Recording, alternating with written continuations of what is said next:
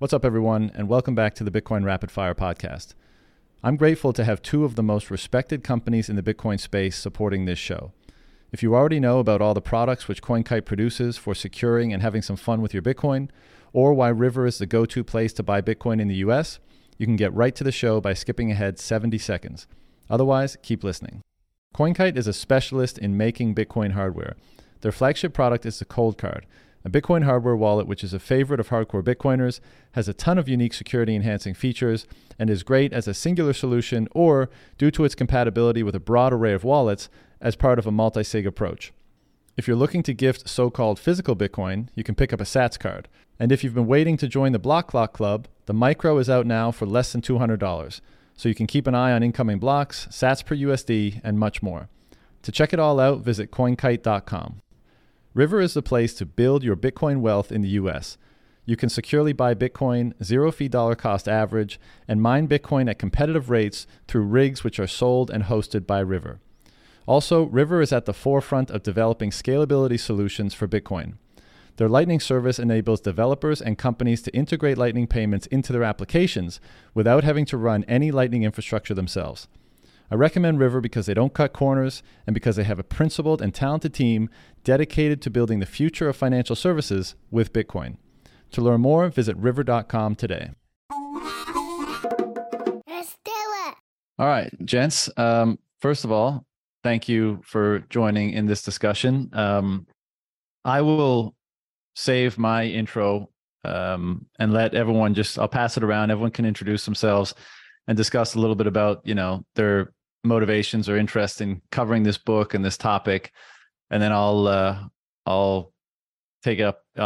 finish, and then we'll get started on whatever path opens up most naturally. So Princey, why don't I throw it over to you first? Yeah, awesome. And thanks for hosting, mate. I know we'll both release this on our pods and hopefully get this message out to as many people as possible. But the reason I fell down this rabbit hole and this book in particular is because of Ray. And thank you, Ray, for joining the call today. I've been part of the saferdean.com group since inception. And as a member, you get to sit in on his podcast interviews. And one week, Ray shows up and, they start having a great conversation. I'm sure Ray remembers it very well. And he kept mentioning this book, The Secrets of the Federal Reserve by Eustace Mullins. And I'd never heard of it. And I couldn't believe I'd never heard of it because, like you, John, I've been down the rabbit hole for a long time, and I've done the Jekyll Island and tried to dig into all of the other books out there. Tower of Basel is another one that you could get into. And this one just blew my mind. And, people struggle with Jekyll because it's so big. Whereas this thing, look at the size of it. It's so approachable and it's so full of just incredible information. And what really interested me was that the author wrote this a lot closer to the founding of the Federal Reserve, or the Federal Reserve Act in the 40s. And he was doing it. Well, I'll read you the foreword because it is from his own mouth.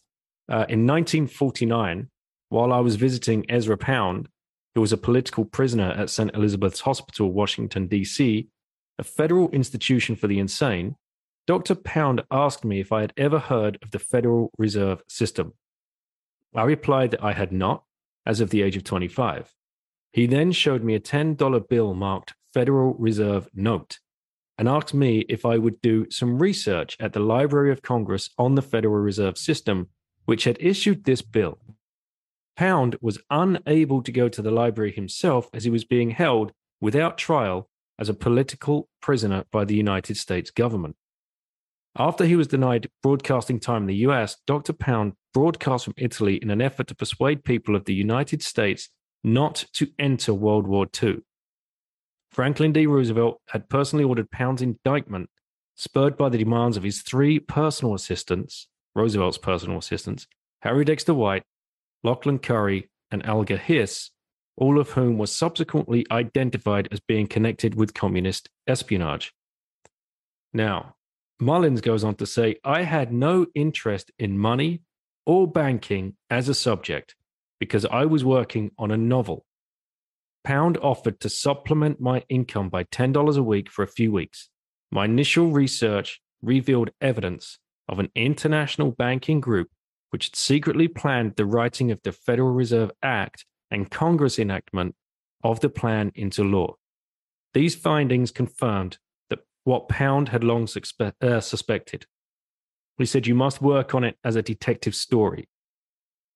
And then, bam, like for me at least, the doors get blown off. And we'll get into all of this good, juicy stuff as we go forward. But I thought it was an interesting note to say here that Mullins never set out to write this book. And this was a research project that he was put onto by somebody he respected and a mentor. So over to you, John. And thanks again for hosting us. Yeah, well, I'll throw it over to Jace for an intro and initial thoughts on the book. Hey guys. So I think it's been a long time since I've read the book. I reached out to John and had really been down the rabbit hole. Again, the introduction for me is, I would say, new Bitcoiner, class of 2020, I want to say. And as John and I have talked about, Bitcoin's changed my life in so many different ways. And as we can talk about through the book here, it's created this opportunity for me to go back and really establish what I think is most important right now is establishing, working on Bitcoin and working in the actual production side of things. My family owns a dairy processing plant, and I've pretty much moved my entire life back to the foundation of kind of how I grew up, kind of strayed, and really Bitcoin has brought me back. I believe in this cause so much. I've really changed my entire life and the entire trajectory of where I'm headed to come back and establish things that are tied back to nature and natural law. And it kind of goes into the themes of this book a lot, but the further away that you get from nature and the constraints of nature, I think that's really where things go awry. I think that this book is a perfect indication of when you're stacking systems upon systems upon systems, how much that just completely falls apart at the seams. And so a little bit, again, the introduction for me is just a simpleton, a country boy that really has taken a profound look at my own personal life. And then, again, books like this, The Creature from Jekyll Island, exposes the complexities that we've all been enslaved to in some capacity, and trying to cut through the noise and understand the implications of just this total system that you're in, that you're born into, that you never chose to, but we have to operate in. And I think giving clarity to the insights of the incentives that are put before us, that I think through this book it highlights, is distilling it down, making it simple, making it easy for people to understand and tangibly grasp, and actually make the changes in life to do something about it. So I think for me, it's simplicity, boiling it down, and then putting things to action first and foremost. So thanks for having me on. I appreciate it. Absolutely. Big man. Yeah, thank you for that, gentlemen. That was great. Thank you all so much for inviting me. There was a time in my life where a meeting like this would have almost been the greatest thing that could have ever happened. Even now, it's pretty awesome. But I just want to, before we start talking about the content of the book, with three people smarter than me, which is always a pleasure, I want to frame this in terms of the human experience. At the time when I discovered this book, I was going through my own awakening. I had just come back from Tahrir Square in Egypt. And what I saw happening there on the ground was the diametric opposite of the narrative we were being fed when I came back to America. And it got me going down a rabbit hole. The only rabbit hole I'd gone down before was the health medicine rabbit hole. Found that was fine. Then finally, the calcified American that I was forced to go down another rabbit hole, just the political, historical, and really about money. I started researching, money. I read Creature from Jekyll Island. I read a few other books on this system. But then I started making friends. And the friends that I started making were really patriotic Americans that have quite a colorful history. One of them was an ex-Green Beret. One of them was ex-NSA. One of them was the former Secretary of the Treasury under Reagan. And all these brilliant American giants, right? These are guys that they're like on Safety type territory. Hardly anyone knows their names. But these are the guys that have been fighting to save America for a very long time. And they started introducing me to tomes of knowledge I otherwise would never have discovered. I can mention this book to you guys. It's a risky one, but I did mention it. There's some of these books that they recommended to me that I couldn't mention. So that was my journey to get into this. And let's talk about Eustace Mullins, the writer of this book. Let's look at his life, right? At the time, this guy was a 20-year-old young man, a boy, really. He wanted to become a fictional writer, right? And he was looking to find someone to help him become a great fictional writer. And he was just a country bumpkin. He's from Mississippi originally. And he was looking for someone to help him. He's looking for his Yoda. And he does his research, and everyone's like, hey, bro, you got to check out this guy, Pound. He's actually the ghostwriter for Hemingway, for Virginia Woolf, for Nabokov, Lolita, and a couple of other guys. This guy was a giant, and only insiders knew his name. So Eustace said, you know what, I'm going to find this Pound character. I'm going to make him my mentor. He's going to help me become a great fictional writer. Tracks him down to a mental institution, goes to see him. And just like Yoda, he finds his Yoda, and Yoda's like, you know what? Okay, we can work together. I'll help you become a great fictional writer. But first, here's your first mission. The quest is research his federal reserve system. Go into the Congressional Library of Congress and find whatever you can. If you do a good job, I promise you, I'll help you become a great fictional writer. Youssef accepted the challenge gladly. And he most certainly did find a lot more than he bargained for. This man spent years in the Congressional Library of Congress. And what he discovered was far more insane and unbelievable than any kind of fiction. So that's Youssef's story. And we're all kind of like him right now because we're all starting to discover that everything that we've known is a lie. And the conspiracy he unraveled was beyond the realm of belief for even the most jaded of schemers. I'll leave it at that. Before I let you leave it at that, Ray, what would make a book unmentionable in the current company? I'm not even telling you to mention it necessarily, but what would make a book unmentionable?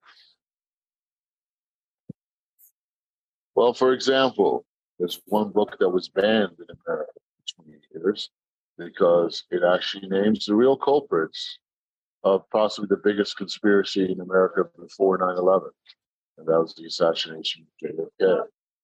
If you start mentioning going down that rabbit hole, that opens you up to all kinds of risk. And again, I'm just being totally transparent on this for you guys. I don't want anyone sticking their neck out. But when you dive into the steps of the rabbit hole, you start to get into places where even the mere mention of things get you immediate cancers. Just being completely important. Sure. Jace, I think you mentioned an important point, which is one of the reasons why these sorts of discussions and these sorts of investigations are important is because you are just born out into the world, whether it's Egypt, whether it's the US, Canada, Europe, Nigeria, wherever. And you just take everything you see at face value because you don't know anything about the world. You don't know anything about the history of the world. You don't know how anything is supposed to, quote unquote, work. And so you just kind of, okay, this is the territory. This is the game I'm playing.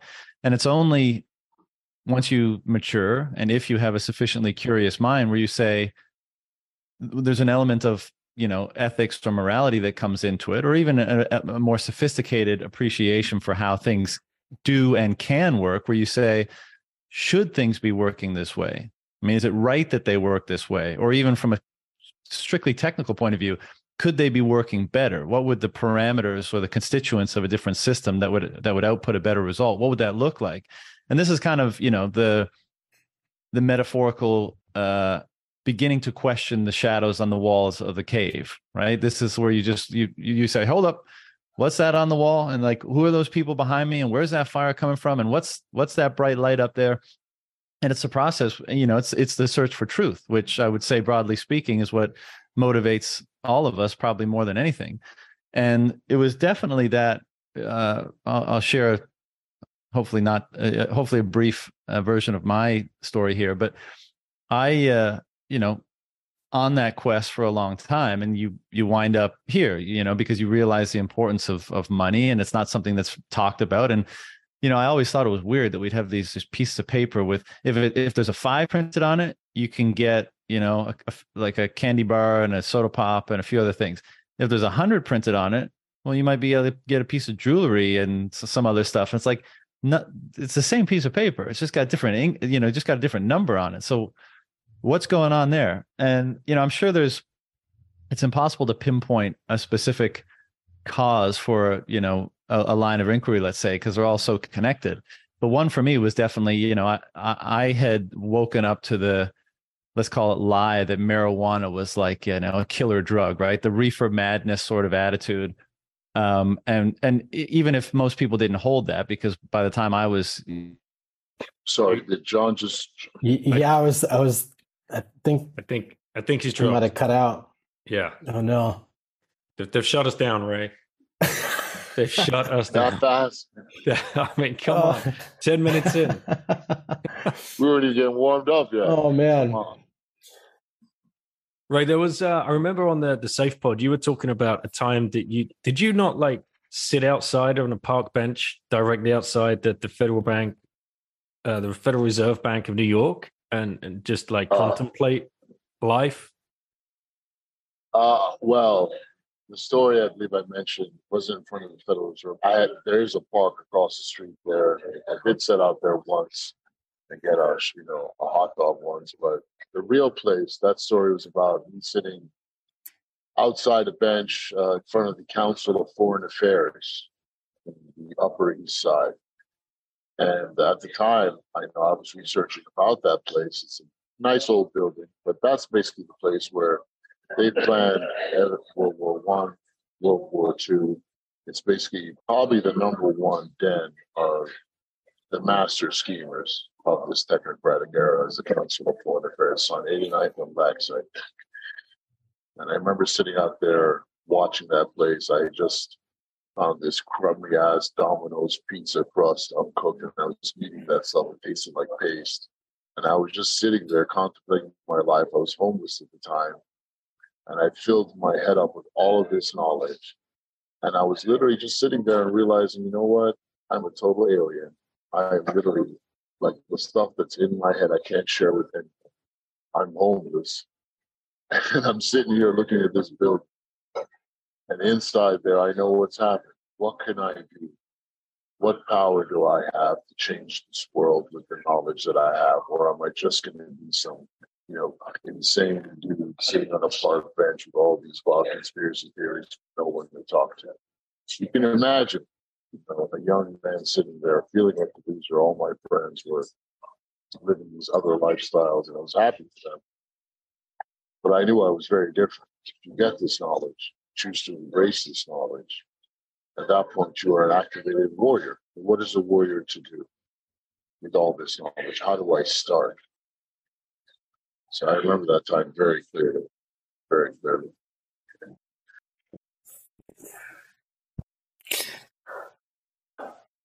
Yeah, we've all been through that exact moment, I think, where all of the epiphanies drop, and you sit there and you're thinking, how can I share this knowledge? in the best possible way that I can. Jace? Exactly. Yeah, well, I was even saying that, and the complexities of, like I kind of mentioned, is a system stacked upon a system, and I know it's kind of almost a trope at this point, but the analogy of again the Tower of Babel, of the further away you get from gravity and that capacity, is the more unstable and downright evil things can become. And I think, waking up and living in the modern world, you just accept, you receive the things that have been given to you. But I think the theme for most people, especially in Bitcoin, and people that have this thirst for freedom and truth, is that the almost the solution is simpler than you could ever possibly imagine.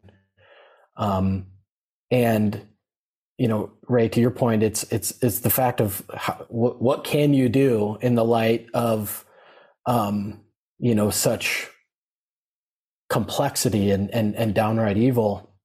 The quote I always go back to is a Lord of the Rings quote, and Gandalf and Frodo are sitting in the mines of Moria, and he goes, "I wish this had never come to me. I wish this evil had never, almost been discovered." And Gandalf always says to Frodo, he's like, so does everyone who sees times such as these. But it's not for you to choose the time that you have, but it's for you to choose what you can do the time been given. And I think conversations like this, the availability of community, of sharing and knowledge and zeal and passion to help keep things managed and moving forward, I think is that the eternal struggle between good and evil in so many different capacities. And I think this is one of the most beautiful things to do. Is it's the double-edged swords of information. You have all of the complexity, but you have the ability to act on simplicity, which is doing the right thing day after day after day. And that can be a reassuring in a lot of those points. But yeah. It's I like to weigh in with the human aspect of all this, just to make those listening to those people that just might be beginning their journey down the rabbit hole, just to give them some things.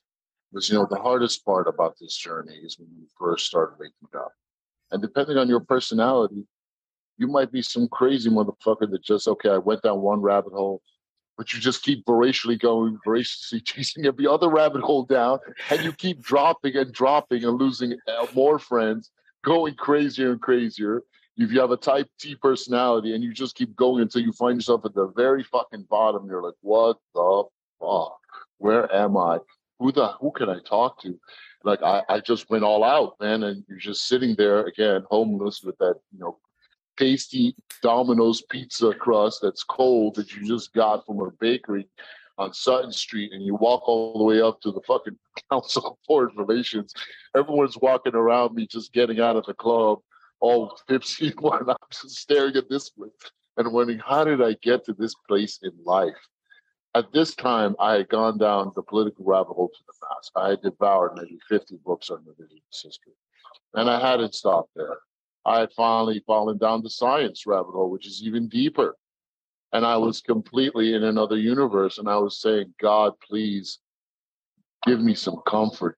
Give me some people I can talk to about this. That didn't happen for, until now. But I said, above all, give me something that I can do with this knowledge that's going to help. And it was, 2 years after that I discovered Bitcoin. So it took some time, but I finally discovered this thing and this community, which introduced me to like-minded people. But it's about patience. We have to do the research, give up a lot of things, but ask God to be guided so that we'll have some ease. and we'll have a way we can contribute. And I finally got that. It took some patience, but to anyone listening right now, it's okay, guys. You are, you have, it's not so much that you're chosen. You have chosen to accept the truth and to process it. And you might have even chosen to chase every damn rabbit hole you can find. Great, maximum respect. We're still human beings. We still need that structure. We still need that support. And it's there. More people are waking up every single day. And these are not just, weird, eccentric characters or homeless people or quacks. No, these are very intelligent, mindful people of resources, highly educated. And every day more and more can wake up in higher and higher places of power. And look, we have the Bitcoin maxi community.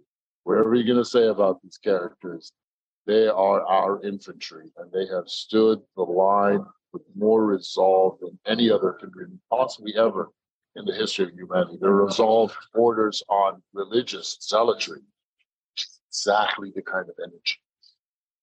It's a spiritual battle, first and above all. And that's what I finally came to. All the logic, all the reason, all the education, all the diagrams you can draw led me to one resolution. That what's facing humanity right now is actually demonic in nature. It's the only logical explanation. Thus, our spirits must be strong. We're talking in a very special time right now. It's the holy month of Ramadan, when the last testament was revealed to the last prophet through the Holy Spirit, which is the Archangel Gabriel, by the way. You don't want to cross-reference the New Testament, the last testament. But I urge everyone to actually enjoy this journey. It's scary when you're alone, but we're not alone anymore. So let's just dive in. Come go with the pearls and have a great ride, man. Let's talk about this book, y'all. I wanna touch on something you just said, Ray. And guys, sorry, I had a power glitch, so I dropped out for a few minutes. Princey, it's good that you're recording this too. So I don't think we had any interruption. But Ray just mentioned a point that I kind of came to myself, and the short story is that, I had come across weed when I was like 13 or 14. And as a curious person, I was like, oh, what is this stuff? And you're told basically dangerous drug, ruin your life, all this kind of stuff. And then my experience was such a departure from that. I was like, oh, wow, I'm more creative, food tastes better, I'm laughing a lot. That doesn't seem like what I've been told. And so that alone, this is why the truth always will emerge, because a lie just can't stand up to the felt experience of truth, and so they can persist for some time. But I think if you have that curious, inquisitive mind, it's inevitable that truth will emerge. But what that put me down a path on was, just following people that also were anti-drug war, let's say, or what was happening with marijuana. And one of them was a seed grower in Canada, the so-called Prince of Pot. And the U.S. authorities wanted to extradite him for selling cannabis seeds to the U.S. Ridiculous thing. He actually was extradited, and I think he spent 10 years in prison or whatever. But he, on one of his interviews, like trying to fight the extradition, he was wearing a Ron Paul T-shirt. And so I thought, well, if this guy is kind of thinking like I am thinking around this particular issue, perhaps he's thinking, he's aware of other issues that I should be looking into. I look into Ron Paul. Ron Paul's probably biggest shtick was around ending the Fed, or, his critique of the Fed. And that's what led me down, the rabbit hole of the Fed. And this is where it links up with what Ray was just saying, because that just blows wide open your preconceived notions of how the world works, right? You're a kid, especially if you grow up in the relatively wealthy Western world, you're like, oh, everything works the way it's supposed to. And I have Cheerios and I have TGIF TV and I go to school and Christmas and, of course, everything's perfect. And, you go down that rabbit hole and you see just how power and influence and wealth works in the world, and how many different things it influences, and how those influences have manifested in different circumstances, in different, atrocities in some cases, unfairness, all that kind of stuff. And the question that kept burning in my mind was, let's assume, and I want to come back to this notion of like the evildoer banking and money people, because that's important to handle. And because I don't want this conversation just be another one like, yeah, sure, the international banking guys are the bad guys, and thankfully Bitcoin is here to save us all. because that's kind of tired, and I think there's more interesting nuance to this discussion.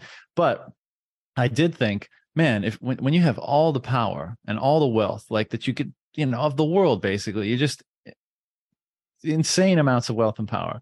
What is motivating you to continue to do that, especially at the expense of other people, if it truly is at the expense of other people? We're operating on that assumption right now. And, I was forced down let's broadly speaking, the realm of spirituality and religion for that reason, because I was like, surely it can't just be more stuff that's motivating this sort of behavior. Are there other motivations that would be motivating this? And it seems logical to me that, well, it must be, because when you have all the stuff in the world, that's not scarce anymore. So it doesn't seem to be a sufficient motivation. And so, what in the realm of spirituality would be a motivation? And, this instigated my interest in psychedelics and shamanism and theology and reading about religion. And to be honest, I don't have any answers there, because it's hard to nail down definitive things in that realm.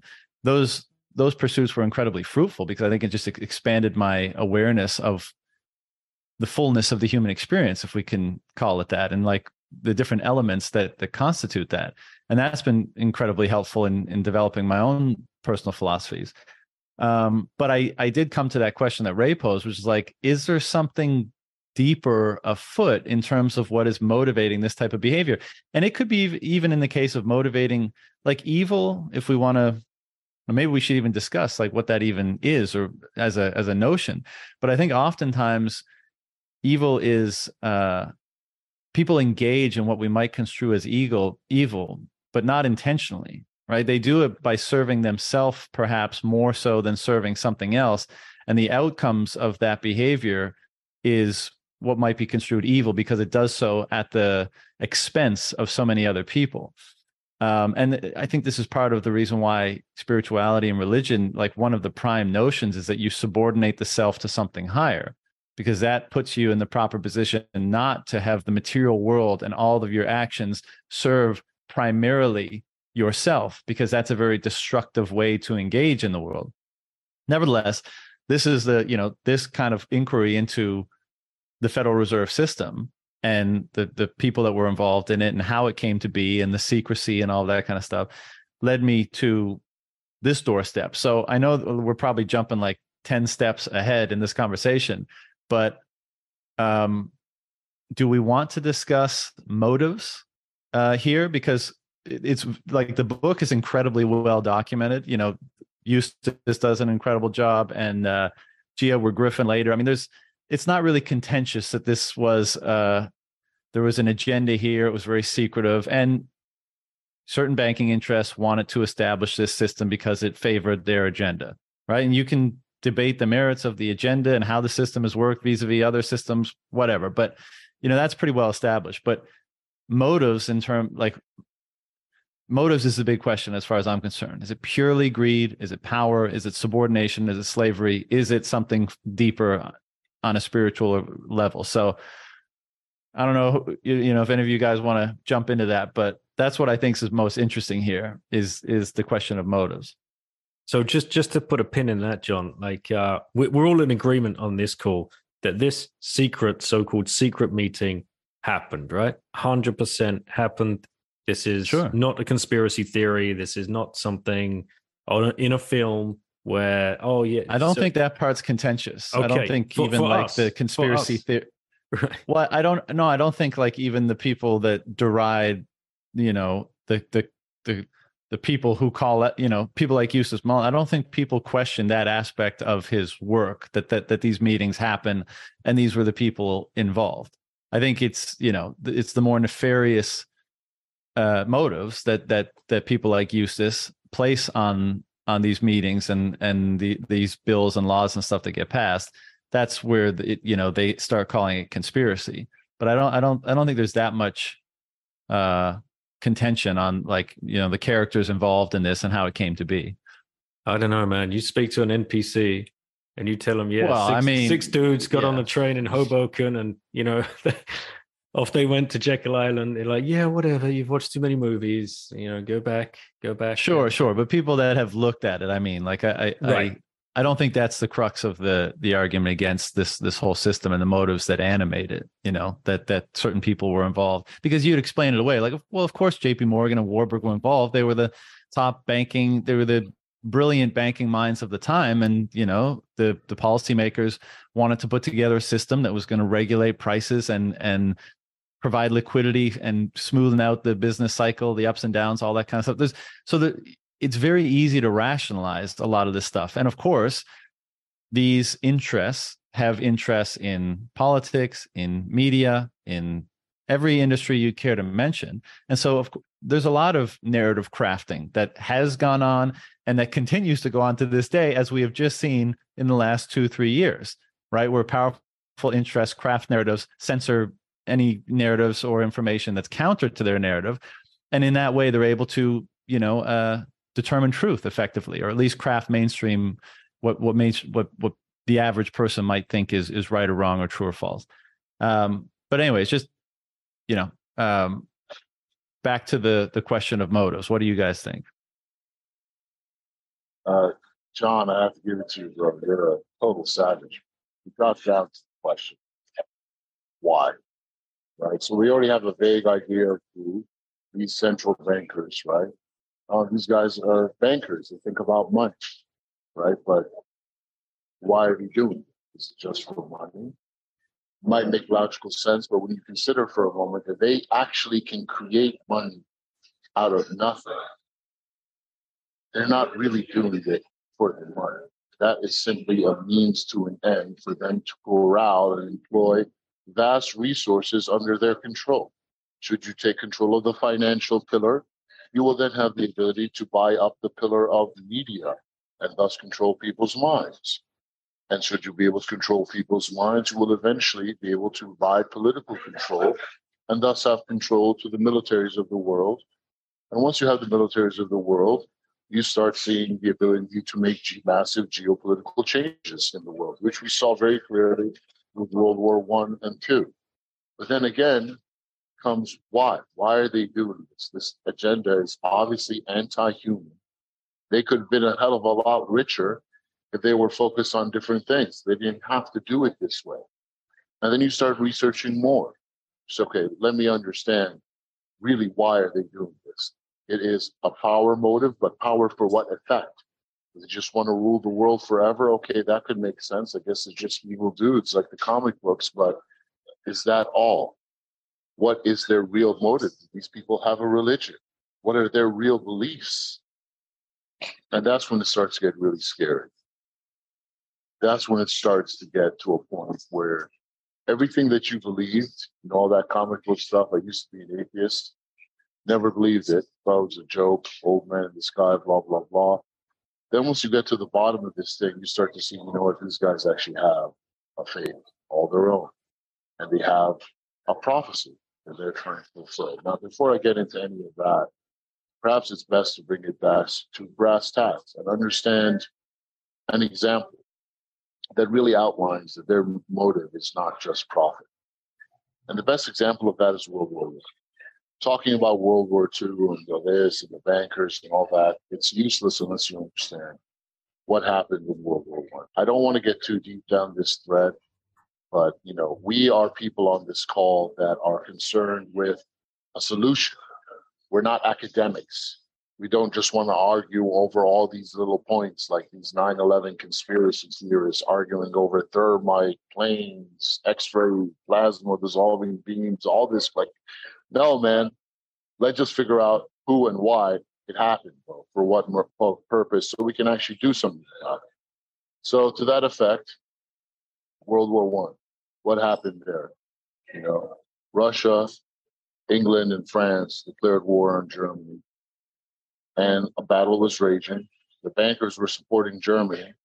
And Germany was kicking so much ass that there wasn't even a single shot fired on German soil. In fact, the Kaiser didn't want the war.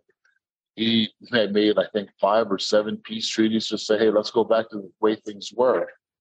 Let's just give this thing up and go home. But England didn't want that. And the English went to the central bankers and they said, hey, you guys are funding Germany. Fund us so we can win this thing. What do you guys want? And what the central bankers asked for, and they got, is the key to all this. Why did World War I start? And what happened to change the trajectory of World War I? What could England have possibly offered these guys to change the entire course of history? Because remember, World War I, and I'm giving you the answer.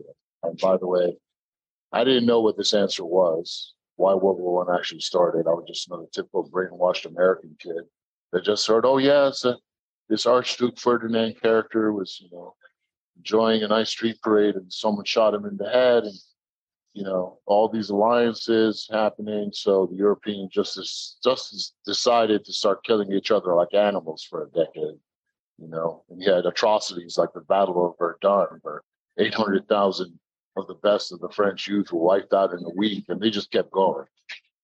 All right, I believe that growing up, but that wasn't the reason.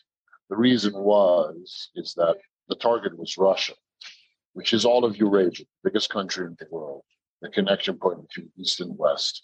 It's always been the prize. Zbigniew Brzezinski talked about this often. I highly recommend Between Two Ages, a book written by Zbigniew Brzezinski, to get to the bottom of this. And in that book, he references things like the technocratic era, etc.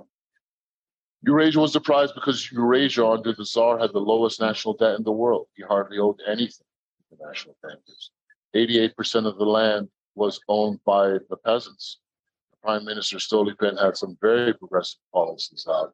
So they wanted to target this guy and bring him under their heel, just like they did to England, just like they did to France, just like they did to Russia. He managed to lure him into the war. I don't know much about that side of it. But their plan was to break him, for Germany to wipe him out, and they could go in and take over Russia, basically, with the federal bank, just like every other country. But then somehow they got an offer from England. And what England offered them was so enticing that they said, okay, let's give up all of Eurasia for this thing. I don't even want to get into what that thing is, because again, that's too approaching the line a little too much for my tastes.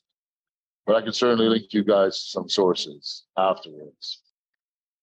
So if you know that, you know it can't be purely profit. What is actually forcing them to go down this path? And there is something driving them. It is literally driving them with the religious zeal to go down this path with all the fanaticism of a religious fanatic. And that's very hard for our minds to comprehend, because these are bankers, right? These are people who deal with numbers and logic, but we just can't get it. And that was the part that was so hard for me to accept. That is the part that led me down this, I don't even want to call it a religious rabbit hole, but it led me down the path to figure out, okay, what's up with these fairy tales? What's going on here, actually? What is the truth? Let me read all these books. I went to Catholic school, so I read the Bible, right? The Old Testament, I read the New Testament, and honestly, the New Testament, just didn't make. I went to Catholic schools. None of that stuff really made sense to me. It kind of led me down toward atheism, but then I opened up to other sources, and I found the Last Testament, and I started to see differences there, and I was like, wow, as crazy as this stuff is, it makes sense. And then it puts it all in perspective, and that might be way out of scope for this call, but I think I'll leave it at that as far as my journey down that path.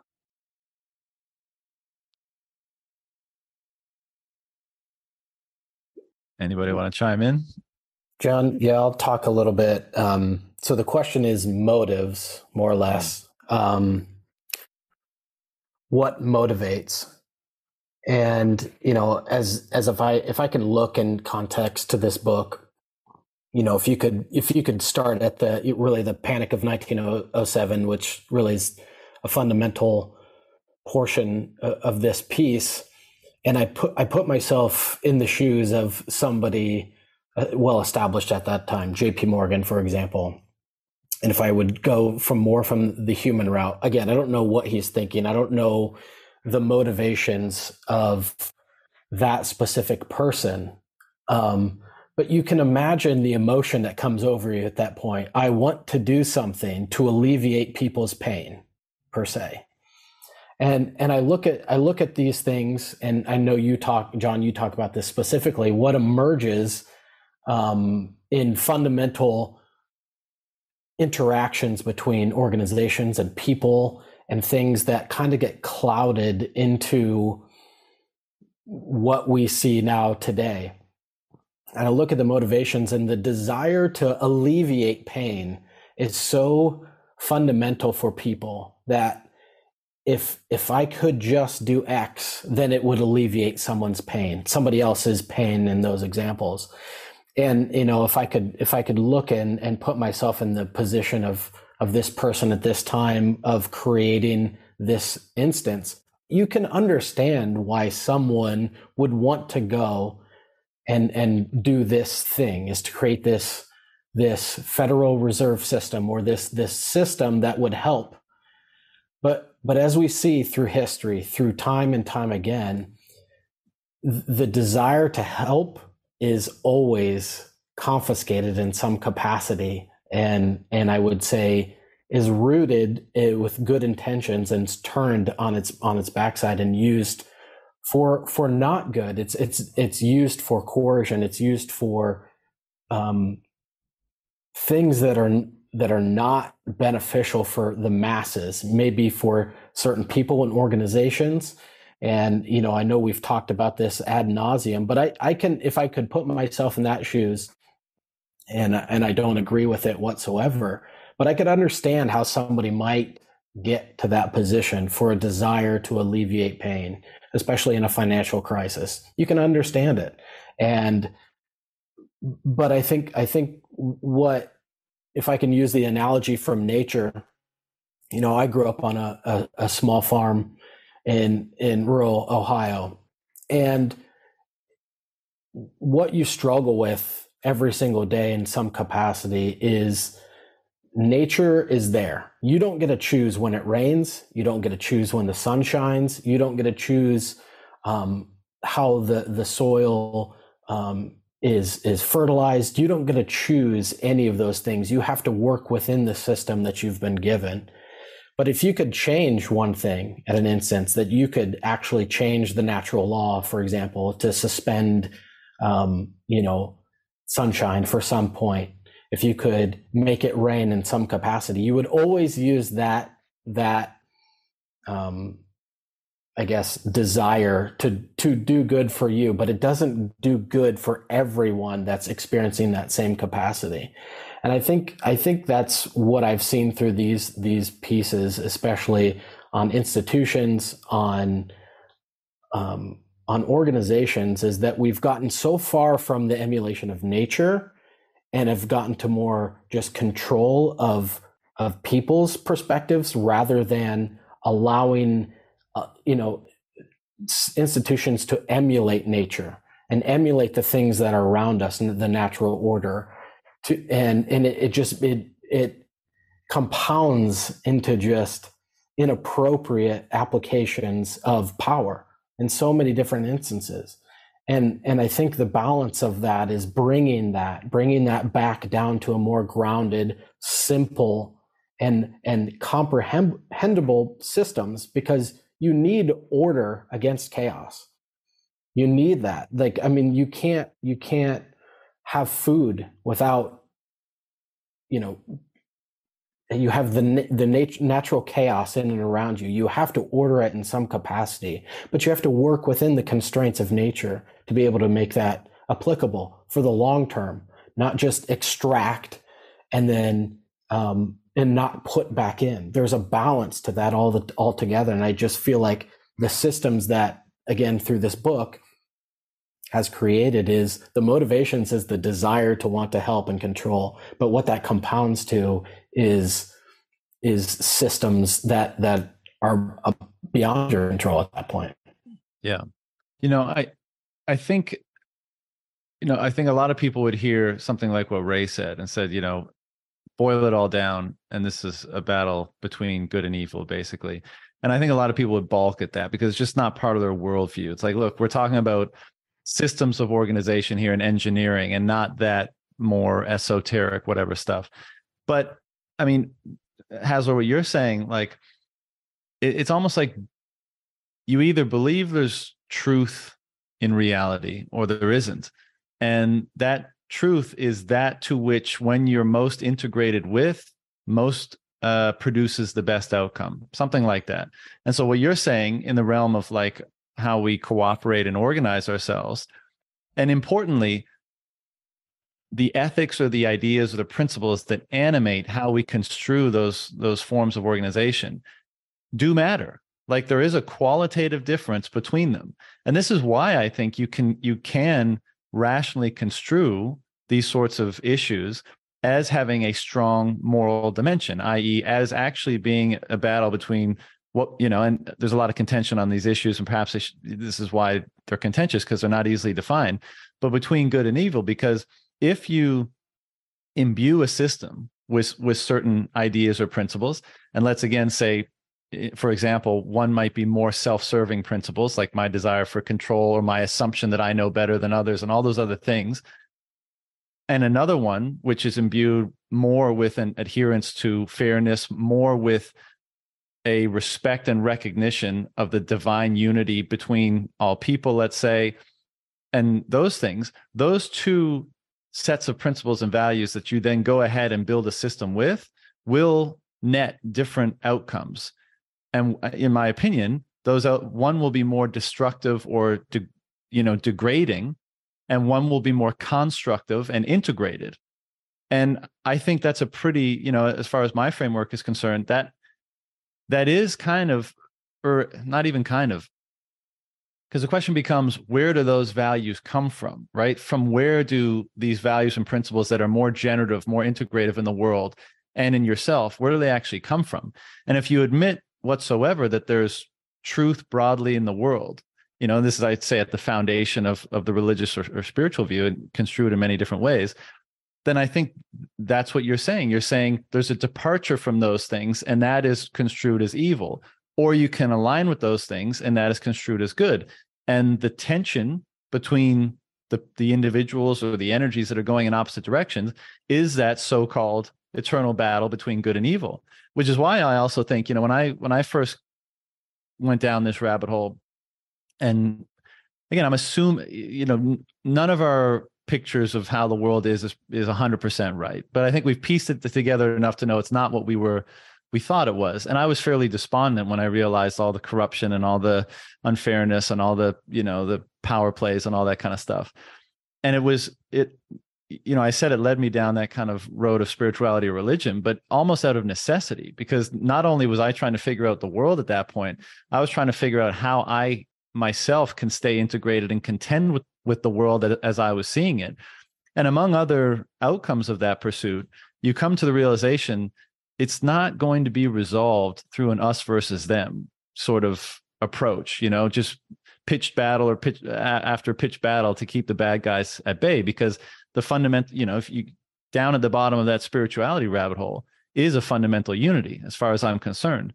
And so I don't think you can rectify the problems by acting as though there's an extreme and forever disunity. I think you have to approach it a different way. And it was those pursuits that allowed me to reconcile the despair in my own mind and, approach life with that at the forefront.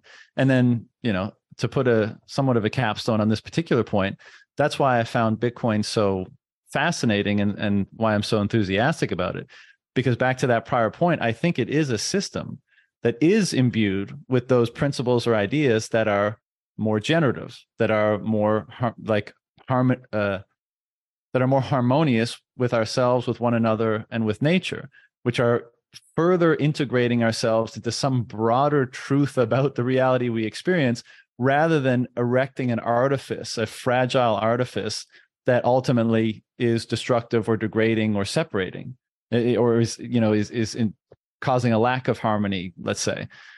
And so in that framework, you might say that, and I think a lot of people do, and I think there's a lot of why, if you analyze a lot of our behavior, there's a reverence, there's a sacredness ascribed to Bitcoin. And I know a lot of people have a problem with that, but simply in the looking at it in terms of it being imbued with certain values and principles, and then asking yourself the question, from where do those values and principles derive their authority, derive their capacity to facilitate a certain outcome when they're implemented in different systems in the world, both in the system that is your own consciousness and the systems that we might engineer out in the world. And so I think, bringing it back home, in that context, when Ray says something like, fundamentally, this is a thing between good and evil, I think there's a rationale there. But what I would caution people is not to think like evil thus must be destroyed in the way we typically think about it, like, get your swords and shields and you just go beat the bad guy. But it's almost, it's like that, I think it was Solzhenitsyn quote, evil runs down the center of all of our hearts. And it's that internal battle for us to rectify that within ourselves. And then to the extent we can, assist or foster that reconciliation in others rather than seeing them as eternally in opposition to what we are. Yeah, no, a bit long-winded there, but yeah. No, what else is new? It's a good rip. But I want to bring this up, something, and to stay on this line of thought in the book. And again, it's going to trigger a few people because it outlines a meeting that took place in 1773. We think that Federal Reserve Act was brought in like 1910.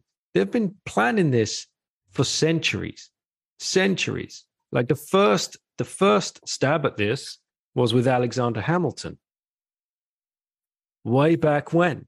And in the book, it talks about the meeting in 1773 at Meyer Amschel Bauer's goldsmith shop, right?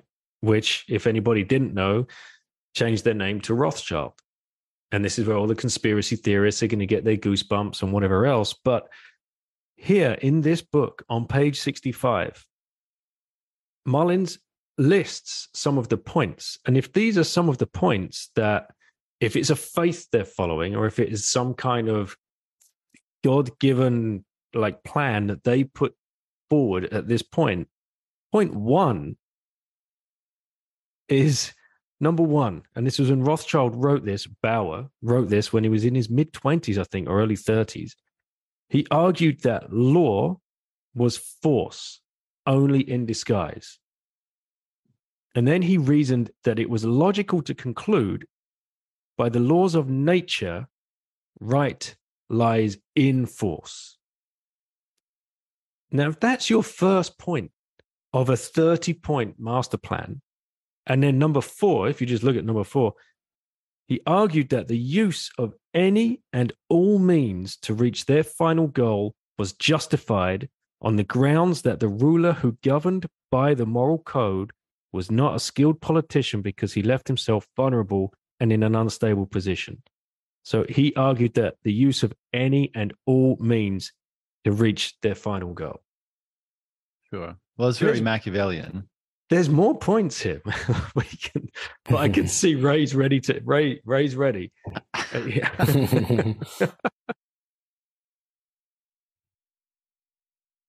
You on mute, Ray? Are you speaking, Ray? You're on mute.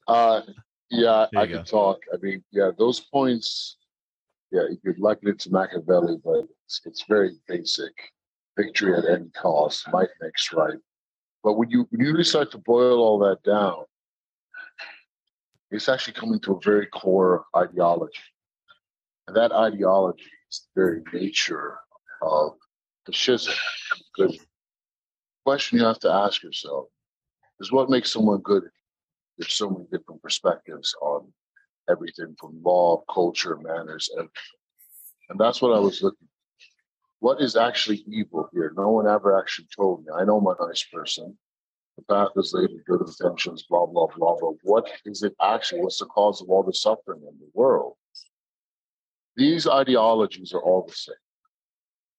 They spring out anywhere, but eventually what they metastasize into, and this was actually their very origination point, is, and I'll say it in one word, which is the cause of all evil, all racism, everything. One word. That word, supremacism. If I can convince myself that I have a right to, because I'm smarter, because I would make a better word, because I'm just better than you, just because, then I will find a way to explain away and rationalize any action at all based on I'm actually doing it for the greater good. because these savages can't heal themselves. You don't have to be white. It happens to Black people too. Supremacism infects everyone. There are many examples throughout history. Supremacism is the cause of everything. How I got to that understanding, I started reading about, what is one of the biggest examples of supremacism, right? Let's take an example from I'm from. Egypt. I was born there, right? Can you think of a supremacist and their fate? It's in all our Old Testaments. He was the Pharaoh of Egypt. He believed so strongly in his right to rule, just because he was the morning star, this, that, and the other thing, that when a prophet of God came to him and asked him one simple thing, please let these people go, you are no more right over them, God has seemed to extend his mercy out to him, refused. He refused even when Moses crushed his magicians. His magicians were so crushed by the acts of Moses and God that they even bowed down to Moses' God themselves. And the Pharaoh had them executed, crucified immediately. The Pharaoh encountered, cataclysm after cataclysm, ending with the loss of his own son, and still he wouldn't give up that there was someone above him, God above him. He was number one. It ended with him drowning in the sea after Moses, through the help of God, parted the seas. And only then, on his last breath, did he acknowledge that God, the God of Moses, was superior. So all these people are following that same path. It is the path of supremacism. So you have to study that very carefully, and you have to try to find its origination point. I actually found its origination point the best I could, and it was actually in the Last Testament. There's a chapter called The Cave, chapter 18. You should read it. The story of the character that architected all of this is mentioned 6 times in that book. And I will remind you, that is the only book that we have in this world that has not been changed. So whatever you want to say your religion is, you should seek out the Last Testament. And when you find the story of the architect, it will explain very clearly that the cause of all this is supremacism. I don't know if it started with this guy, the devil, quote unquote, is definitely around before him. But this is the nature of the virus. It is supremacism first and foremost, and any one of us can fall into it. America, the indispensable nation. That is another veneer of supremacism. We Americans are better because we're indispensable. Indispensable to who and for what? I'm chosen and you're not. I could leave it at that. When you say Last Testament, are you talking about the Quran? Yes, I am. This goes back to what I was, trying to say earlier, which was basically, I think that's, and I'm not here to make a fundamental truth claim about any system of faith anywhere in the world, but it seems to be that attitude of supremacy, Ray, that you were just talking about. I mean, I think you could equate that to the supremacy of your own self, right? The ego self, if you want to call it that, versus, and of course, you need things and you have to satisfy those wants, and there's people that you're responsible for and all those sorts of things. I'm not saying it's a bad thing. I'm saying getting it in the proper hierarchy seems to be very important in terms of generating a healthy, stable, happy life and community and nation and people and all that kind of stuff. And I think one of the hallmarks of any faith, really, and the reason why the notion of God, or at least it seems logical to me that one of the reasons that it's so appealing to humanity, or it shows up everywhere, is because it's basically saying you're not the top of everything, right? You serving you for everything is not the top of everything. There's a higher place than where you place yourself. And maybe we can, that place is forever indefinable, right? You can't nail it down. It's everything and it's nothing and it's everywhere and it's nowhere, but just in terms of orienting yourself, just know that if you fundamentally serve yourself and your interests more than anything, if it's at the absolute top of the hierarchy of the pyramid, then you're basically on the path to destruction, to use somewhat, narrative or metaphorical terms. And, that's been, I feel like I've come to that realization through other means, and I'm now familiarizing myself with its representation in, traditional religious texts and stuff. But it seems to be very pervasive. And, I think there's a tremendous amount of wisdom in that. And that would seem to be the folly of, and let's cards on the table. When Eustace Mullins and Ezra and all these people talk about the banking interests over the last 300 years, they're often Jewish people, right? Like the Jewish banking cartel, it's often talked about that. But, in Roman times, it was other people. In ancient Chinese times, it was other people. In ancient Egyptian times, and it's not even, there's always people that would take advantage of circumstance. There's always people to whom power for their own self-aggrandizement, for their own gain, will be appealing. And it seems that the systems that we've used to organize ourselves and to presumably pursue progress, and that's a whole nother kettle of fish, how we want to define progress, but has left open the possibility for these systems to be co-opted by people that serve themselves, that are motivated to serving themselves more than something else, to take advantage of that. And again, side note, why Bitcoin is so exciting is because I think that closes a lot of those doors to doing that. And hopefully that means we end up in a place that's more generative, that's more integrating, that's more constructive than destructive.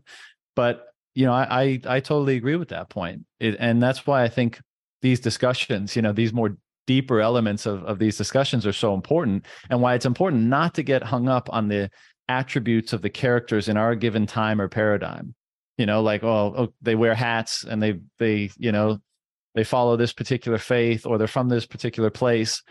I see that as less relevant. And I see that, my own research into Ezra and Eustace and, a lot of other commentators on this, they place a lot of emphasis on, the Jewish or Zionist sort of orientation of these interests.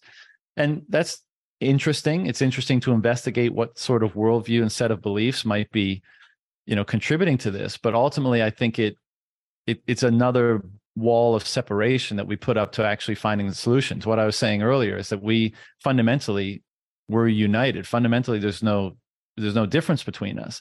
It's just that, and so acting as though that thing is what's separating us, skin color, religious orientation, whatever, is an impediment to actually finding a true solution to these things that ail us as individuals trying to cooperate with one another, rather than a solution.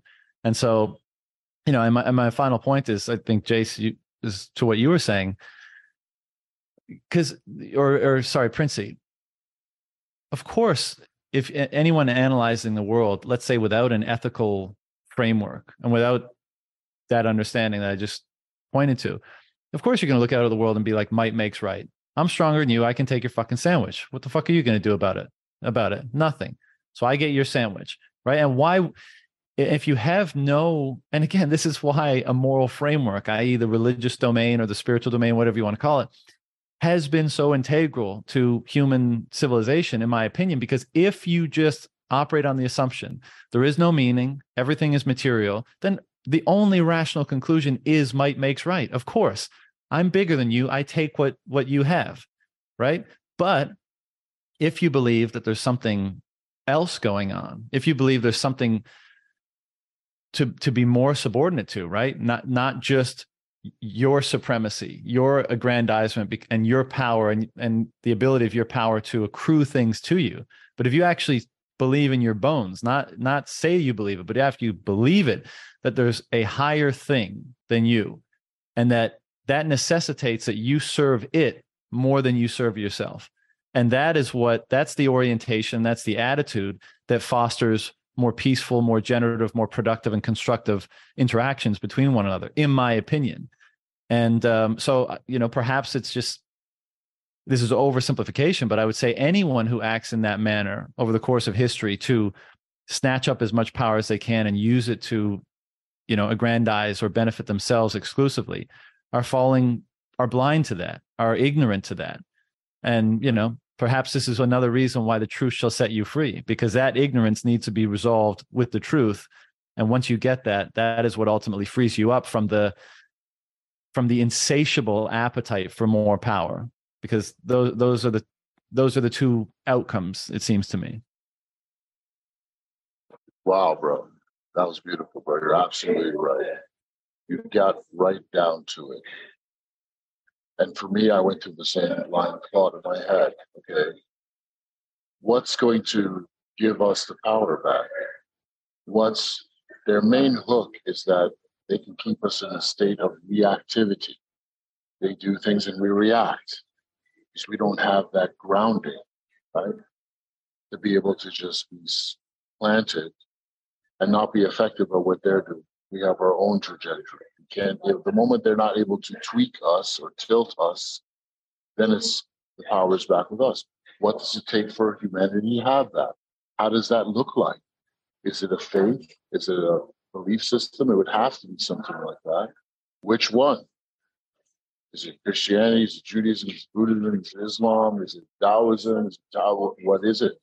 I began looking for that because I began to realize that no matter how smart you are, your intelligence will actually be used against you if your heart is not open so that you can be led.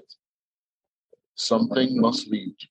These guys have their own hidden hand forming this matrix that they have constructed, but there is another hidden hand that's far more powerful.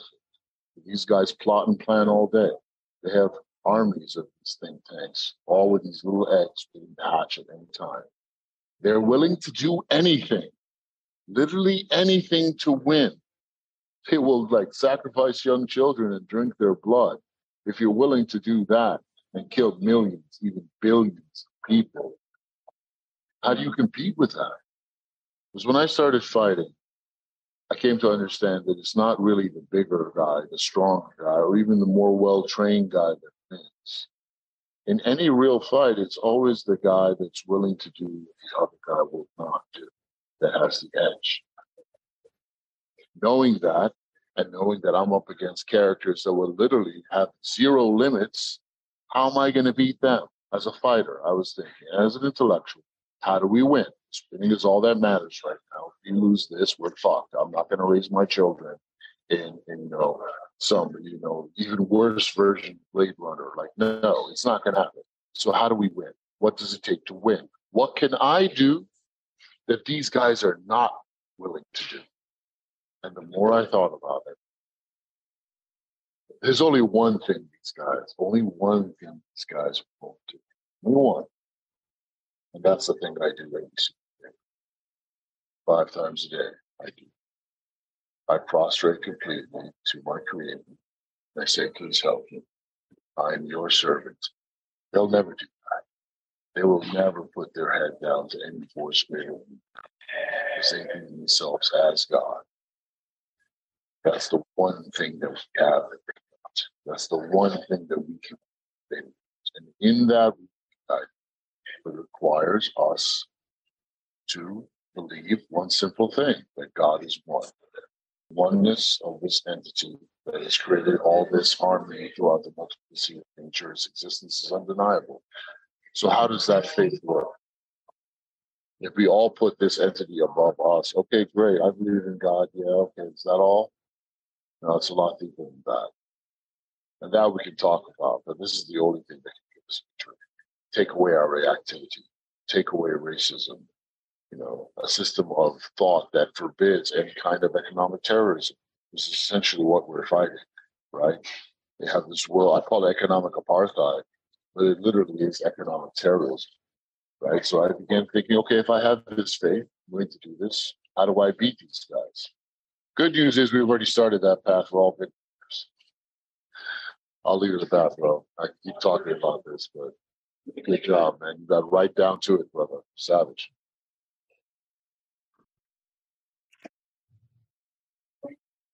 Drop the mic, Ray. I think John's just left. Mic drop. I had to turn off a phone alarm that was going off.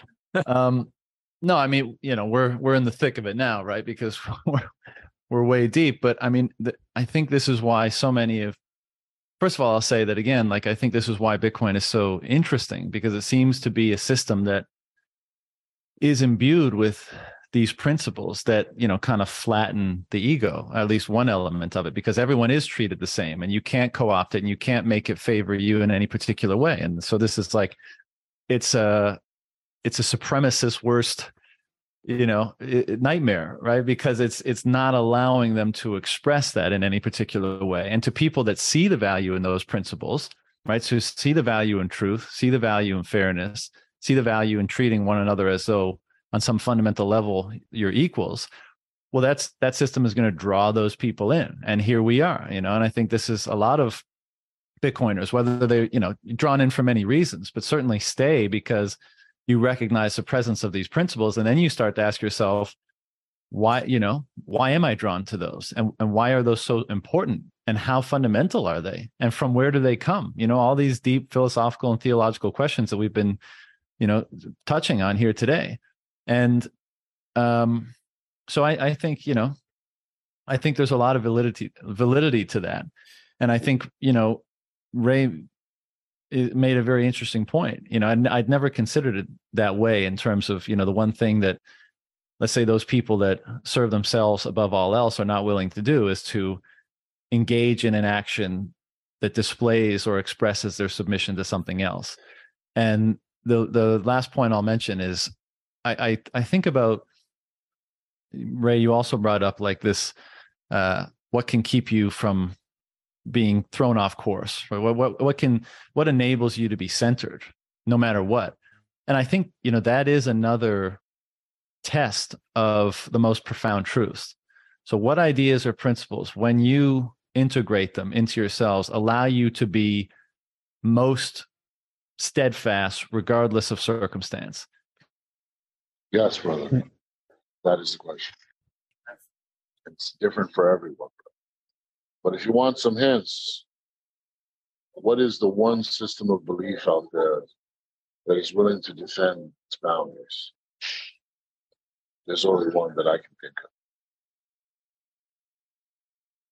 Just get to it in a place. I think John froze again. Anyone else hear me? Yeah, I can hear you. Yeah, I think he did freeze again. John's dropped out for sure. Yeah. John is a really godly person, bro. He's like gets right into it, man. Savage. I love it. It's beautiful. Dan, I wanted to pick up off a point that you had mentioned. You brought up those tenets that they kind of originally established the system by. Law equals those who are able to apply force. Really, when I think of that, I think the complete inverse to that is, I think, humility, invitation, and the ability to truly invite into a system, and simply, again, it's going back to the piece that when you're inviting someone into a scenario, you're inviting to share really the attributes of that system. You're inviting to allow creativity within the bounds of that essence.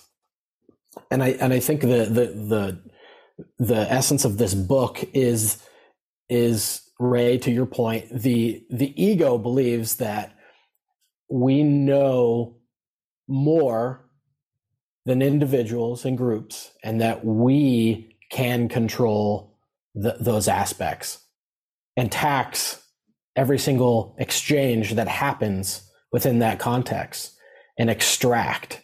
And I think the complete solution to that is the total opposite of that. It's the invitation. It's the invite to say, hey, come and build, come and add value, and allow those things to happen naturally, without coercion, without anything else of that capacity. And I think, to me, that's the ability to try to develop and change and build on things that are completely free to everyone, not just a select few. And I think that's what we all participate in. No one gave us the ability to, I guess, experience gravity, to experience, fresh air, oxygen, all of these natural things that we get to experience on a daily basis. No one controls any of those pieces, but we all get to participate and add value within that. And I think that's a huge piece of their antithesis of that original point that you made of like, if you just focus on that law and force aspect of it, it just drives it to terrible, terrible places. It's almost like you're saying, guys. "Oh, John, you're back." I'm back. Having problems here today. No problem. It's almost like you're saying central banking or that structure is for the very select few, and that Bitcoin is for everyone. Yeah, absolutely. And yep. And that's the polar opposite to what Ray was talking about earlier, of what we have, all fallen down the rabbit hole of here is opting out of that system, which we have to bow to something else completely, which is connecting all of us globally. Yeah. Which is a beautiful thing. Yeah. And, on a more practical level than I guess some of the stuff we've been discussing, I think the reason why so many of us do it and why it's so, again, proof of how generative and harmonious these principles can be. Like we've all played a game growing up, right? Like soccer or, schoolyard game or whatever.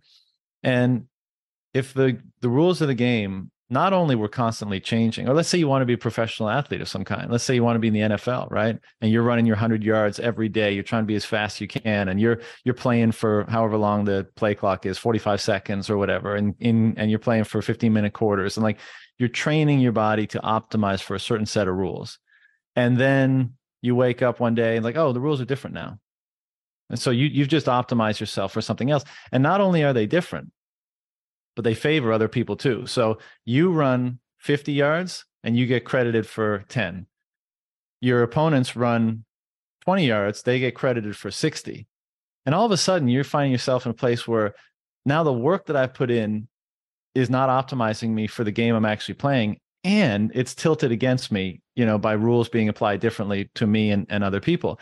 And I think broadly what we see out in the world today with the despair, the addiction, the depression, the substance abuse, the general fracturing and disorientation that so many people are feeling is because they've all, back to our earlier point about just being born into this system, they're born into a system that has those qualities and they're oblivious to the detrimental effects of those qualities. And so they're victims of the shifting sands and the unfairness of that system. And no wonder, I don't think it's right to relinquish responsibility regardless of your circumstance, but you can certainly empathize with people that are forced to act in this system and are being so fragmented and disoriented as a result, which is, again, why I think we'd all agree why Bitcoin is so exciting, because it's a set of rules that aren't going to change, that are applied the same to everybody. And then the game is fair. That's all anyone really asks for. The game is fair. And then, depending on how hard you work, what you optimize for, whatever your thing is, you go forth and you can have a degree of certainty, a high degree of certainty that the rug won't be pulled out from under you and that your hard work will incrementally lead you towards the things that you deem to be most meaningful or valuable. And I think that as a result of that, all those negative emotional responses get dramatically dialed down because they're in many cases caused by that unfairness that's felt, if not identified, in that system. And so, again, that would be perhaps another, tick in the column of why, despite, even if we want to attribute good intentions to the people that erected this system that Mullins profiles in this book, which I don't think is fair or accurate, because I think they had more nefarious ideas, or at a minimum, they had their own agenda for their own self-serving, reasons. But I think we can discredit that system, regardless of its motivations.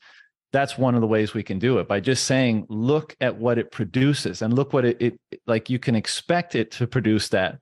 And we're seeing it all over the place today, and it's being attributed to many different things. And I'm this is a multifactorial sort of thing, of course, but I think that is one of the primary causes of this fragmentation we're seeing, is that the most fundamental game, the game of money and work and reward, is not only shifting all the time, but it's stacked against you and it's unfair. And we're seeing the all the problems that manifest as a result of that in the world today. And that's what makes me so damn excited for the world that Bitcoin hopefully will bring about, because I think we'll see the opposite of that. I think we'll see people that are, engaged and motivated and healthy and integrated and cooperative. And again, I'm not painting a picture of utopia. We're always, what we strive for is always going to exceed our capacity, let's say. And there's a certain tension and anxiety that will always exist there. But I think so many of those problems that we attribute to all sorts of different things today, we will actually come to realize they were attributed to an unfair game. And when that game is made fair, we'll play a better game. We'll have more fun playing the game. It'll be more rewarding for everybody involved. And what more could you ask for in terms of balancing the scales, in terms of, rectifying some of those problems? And this brings me back to these points, John. And we can read through a few more, because this is what literally shapes society. And you can see it. I'll read point number 2. There were 25 in all, and I think he listed 14 here in this book. So number 2 is political freedom is an idea, not a fact. In order to this is Rothschild, right? Amschel, the patriarch yes. of the family.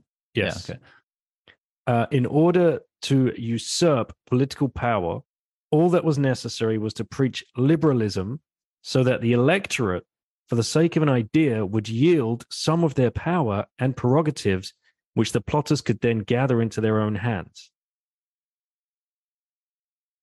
Are we living through that right now? Sure. I mean, all right, number 3.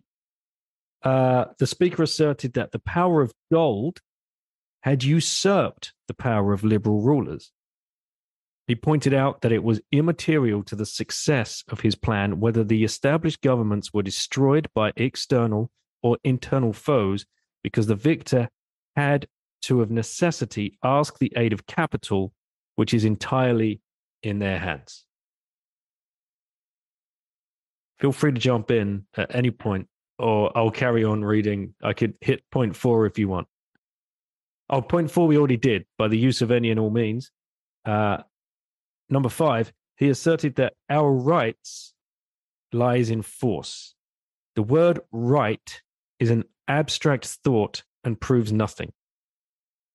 They would find a new right to attack by the right of the strong, to reconstruct all existing institutions, and to become the sovereign lord of all those who left to us the rights of their powers by laying them down to us in their liberalism.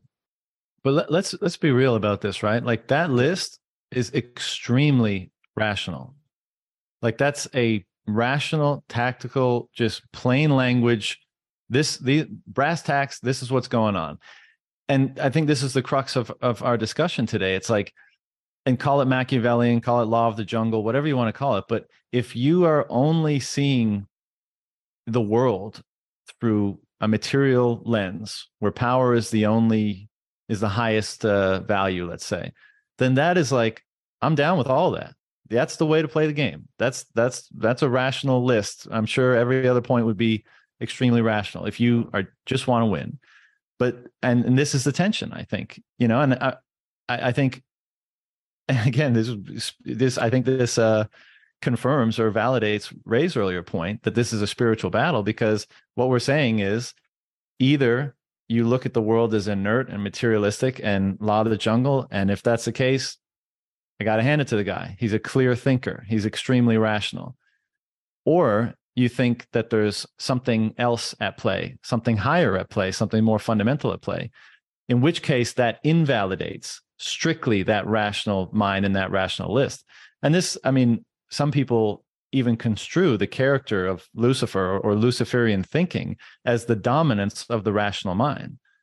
Psychologists and theologians have characterized it that way, because that's what it leads to, right? And it's the manifestation, like a Luciferian manifestation, when you only engage the rational mind in this reality that we existed within, because it leads to those disastrous outcomes.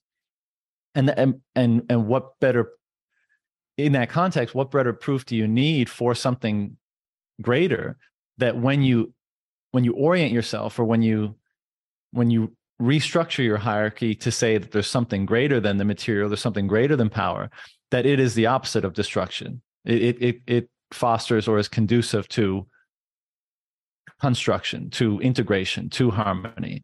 And so, I probably broken record now, so I'll shut up on that point. But it's just interesting how it keeps coming back to that distinction, where it's like, if you have this particular orientation or worldview, all the stuff that guy and all of his acolytes have engaged in, I get it. I can't knock the rationale. It's a fundamental distinction of what's more important, more truthful, more deserving of being in the highest place in terms of how we construe this reality and how we orient ourselves within it. Nobody believes they're the bad guy, right? What's that? Nobody believes they're the bad guy. Like, these guys actually Well, that absolutely. Yeah. Mm. That's what it comes down to. Well, I want to ask you guys a question. John, you again got right down to it, right? This mode of thinking, very methodical, very rational, logical. We associate it with evil. These are how evil people think. Where is the source of that? There is a source to it. I don't want to get, ecclesiastical again, but the nature of Luciferian thought, which, by the way, if you're a believer, you shouldn't call him Lucifer. That means the bringer of light. That's what his followers call him. Diablo is actually a better name. It comes from the Semitic, despair. That's where that name comes from. So let's call him Diablo. That's how he thinks. That's how his kind thinks. They don't have our gift of spontaneous creativity. They think like machines in a very linear fashion. That's his whole breed of creation.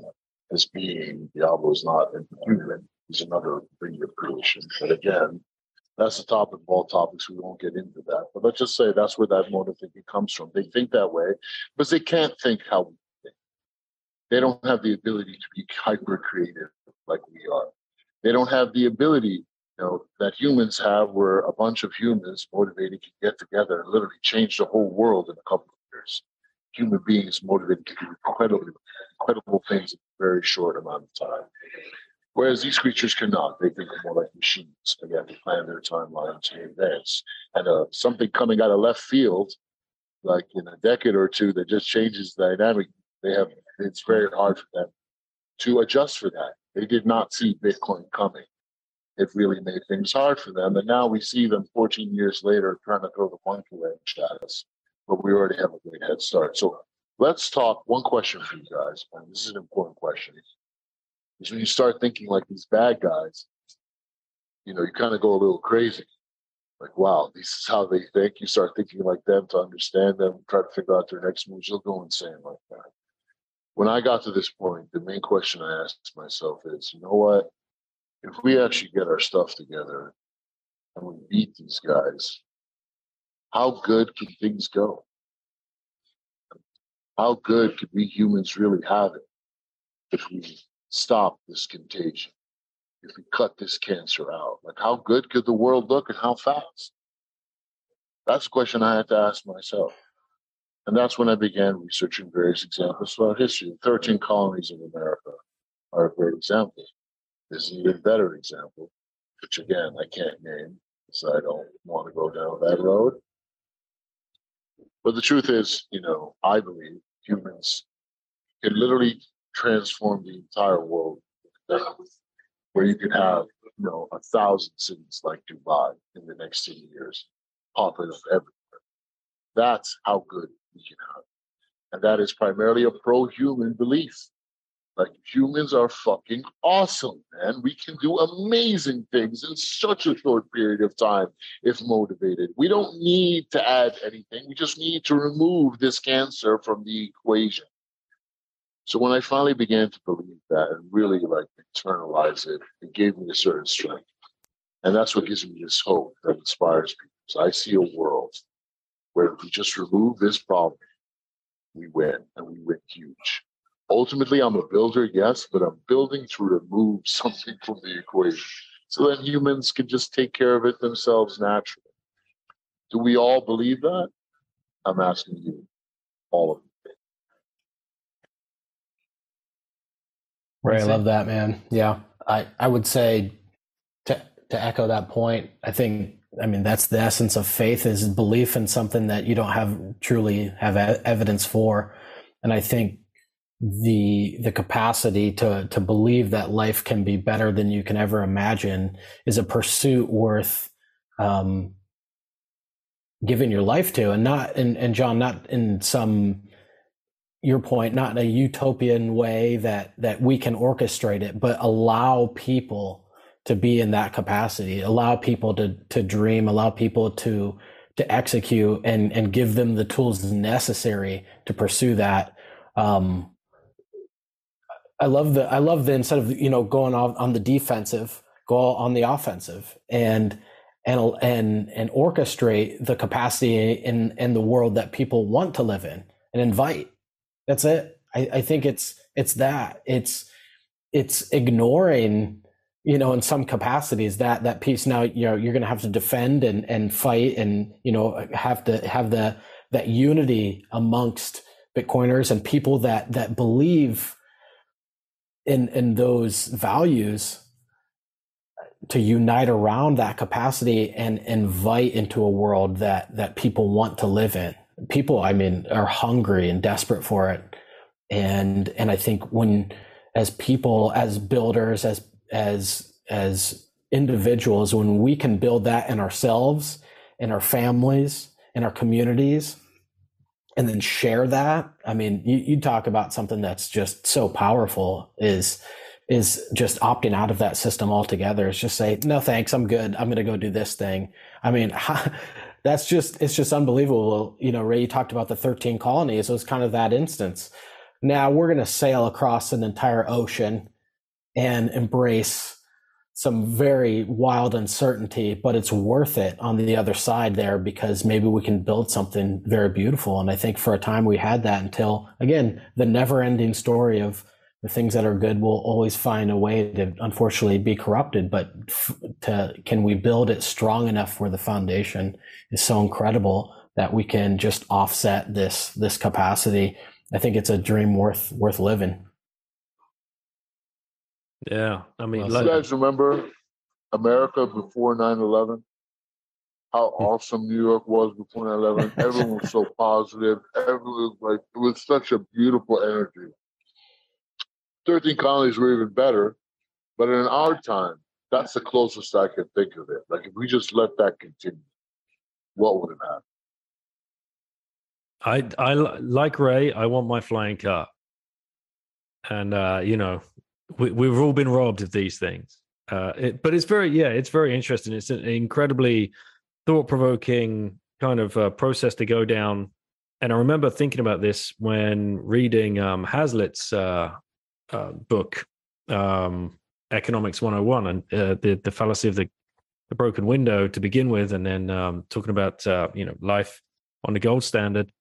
And more recently, watching Graham Hancock's series on Netflix, the Ancient Apocalypse, which maybe Ray was kind of pointing towards some kind of ancient civilizations before. I'm not sure. The mind boggles. The mind boggles. The mind boggles as to where we could be if this had not have happened over the last, especially ever since 1910, when they got together on Jekyll Island, but even before that, because as we've discussed, many people have thought themselves to be supreme over others. So if we could have all just connected globally in a free open market with a common currency and shared ideas and added value to each other and built, you couldn't even fathom where we could be. But I'm here for it. And It's going to start unraveling in the next few decades. Yeah. Exactly. I just echo what everyone said. I think Bitcoin is a force for freedom, unlike perhaps the world has ever seen. And I think freedom is what, you give people freedom with certain parameters, right? Because the chaos, if we want to call freedom a type of chaos, has to be bounded with a certain type of order. But if the order that's established, that's bounding the freedom, is based on those, what I've been calling in this conversation, those fundamental or eternal principles, then I think that's where the magic happens. And if we're suggesting that we're going to have a circumstance like that, more so than we've ever had before, where those principles can literally be instantiated and agreed upon out in the world and serve as the basis for our interaction, serve as the basis for our freedom to flow in between one another, then yeah, I mean, who the hell knows? I think tremendous progress, but the question that I love to chew on is, are the circumstance of the world that we're in right now has influenced how we think about the world, ourselves, the future, et cetera. And so today, say, well, let's say you got freedom and you got Bitcoin, you got AI, like what kind of world does that unleash in the future? And you might say starships and citadels in space and flying cars and wormholes and all that kind of stuff. And that may all be the case. And I'm obviously, I'm intrigued by all of that. But I do think that, I think there's an influence on how we value things, and therefore what we deem to be progress and not, that is inculcated in us by the system that we're in. And I wonder, my main curiosity, because I think if all this happens, we have a bright future ahead. What I'm just wondering is, what does bright mean? What does progress mean? Because I think what I may be construing as progress as a result of being wrapped up in the type of system that we have now and all the things that it manifests in terms of technology and innovation and all that kind of stuff. How will that be different when the system is different, when people have more freedom, when there's not this dramatically imbalanced ability of actors within that system to siphon off capital and value to their own ends, and to have much of the world be a reflection of those ends, right? So call it governments, call it banking interests, call it whatever. The punchline is they've been able to steal from the world for a long time, and that capital, based on their interests, based on what they deem to be good, true, and beautiful, let's say, has been what's been built up in the world, because that's the capital available to build it. So what happens, what manifests, what gets expressed or built when that capital is distributed amongst all individuals, and it's all those individuals' decisions and values being expressed out in the market that determines what becomes built, what capital gets devoted to more? How different will the world look, and how differently will we construe progress? That's the question that I find extremely fascinating. That is a great question, John.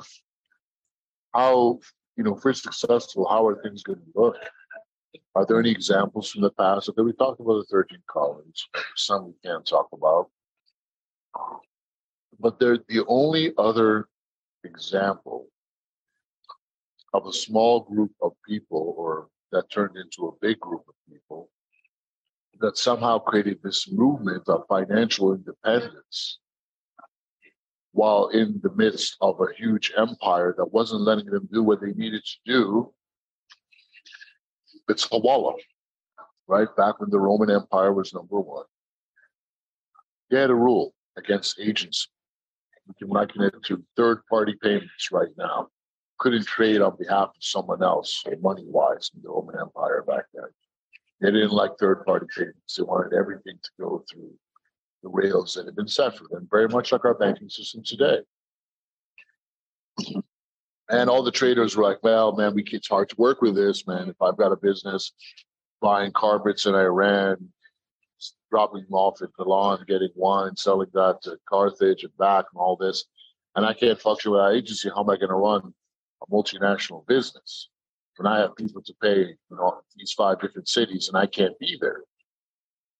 So these traders got together and said, it can't work like this. And the Muslim traders, they had a very close community built on a trust network because of their faith, which came from this book, which has never been changed, their first immutable ledger, right? They said, hey, how about we trade on behalf of each other?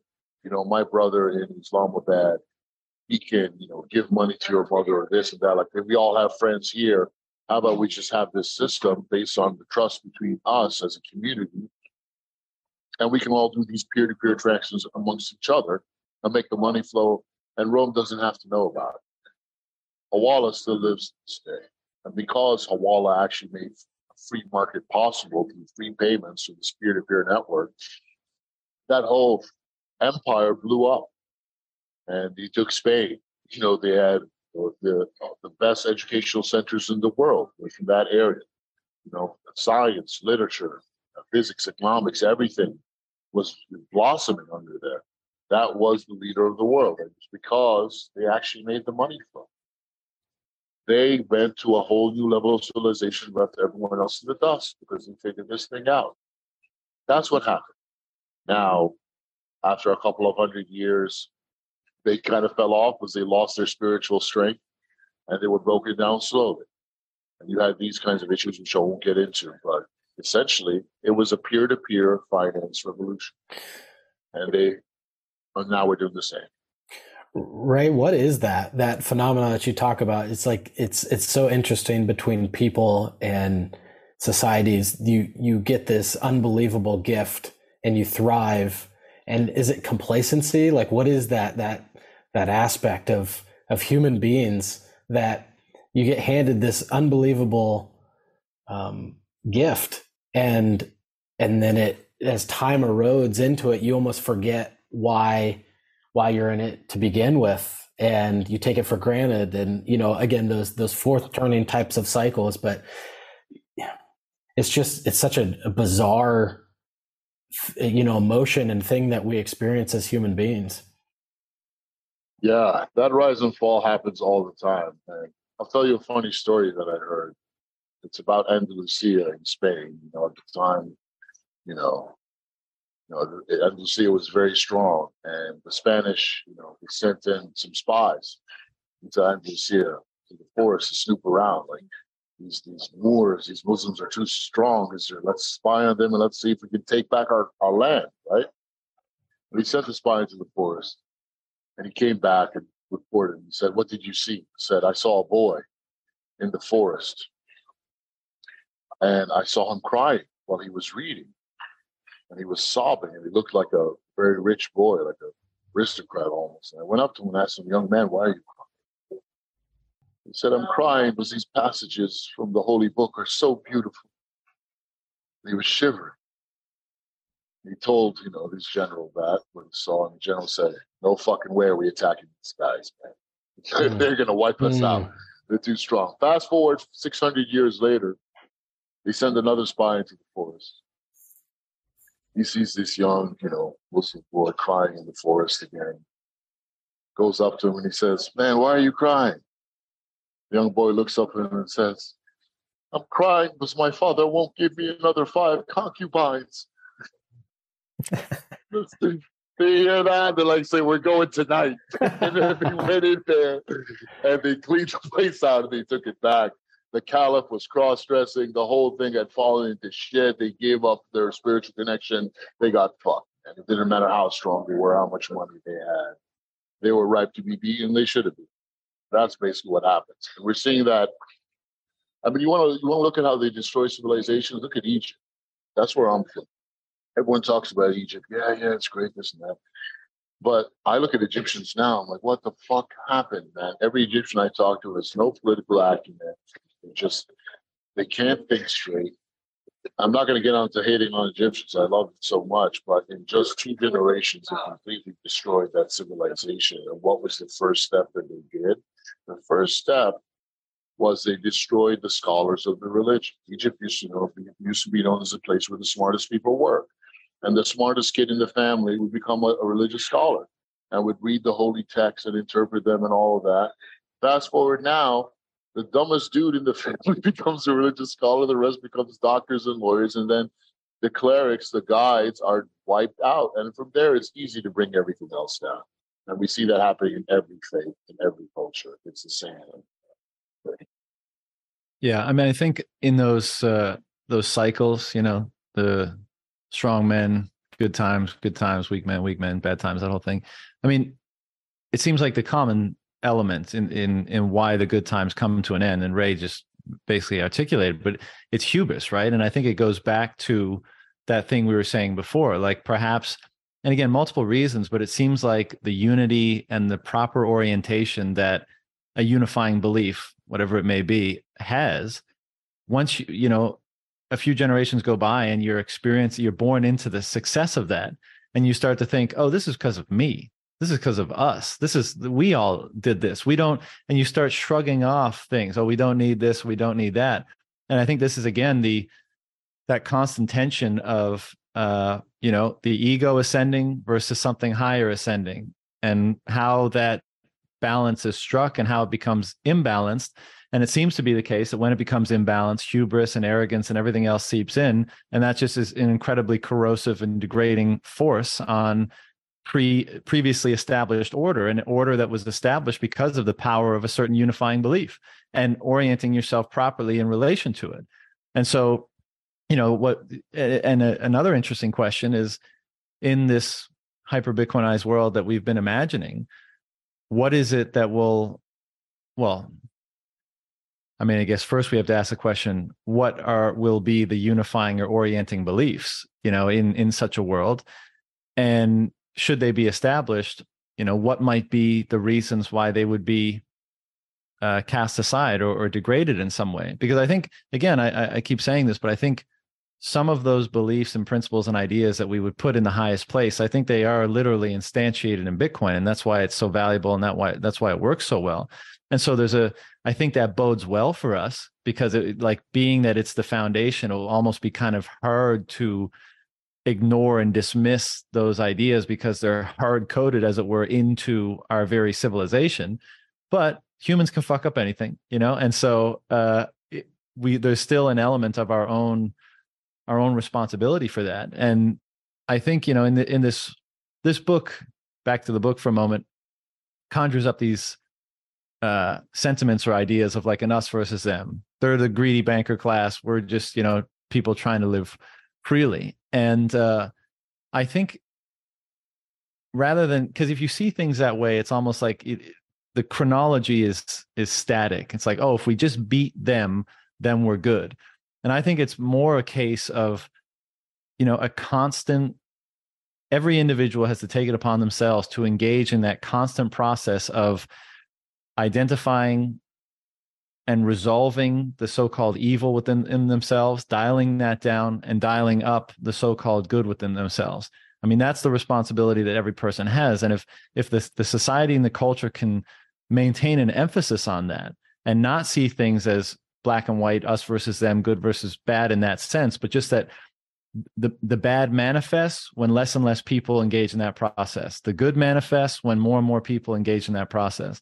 And I think that is a way that, a so-called sophisticated or enlightened society might be able to prolong that cycle in realizing that it's upon every individual to engage in that process and not see the world through an us versus them sort of prism that might allow them to maintain the proper orientation and therefore prosperity and peace and whatnot longer into the future than those many examples of the past, that some of which you just alluded to. Absolutely, brother. You can't ever, one of the worst things you can do is turn against the rich. All these rich people, they're in the same boat as we are, honestly. They just have more money.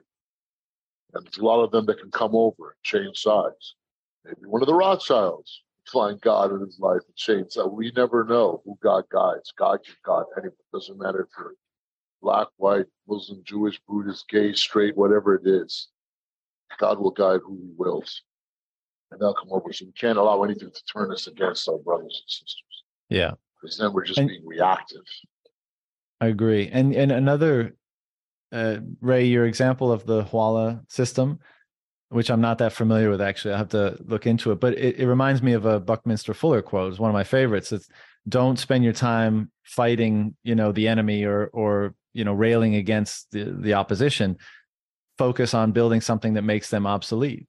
Because that, when I was younger, when I first went down the rabbit hole in my early 20s, I was like, how could you ever compete with this Leviathan? How could you ever hope to, meet it and overcome it?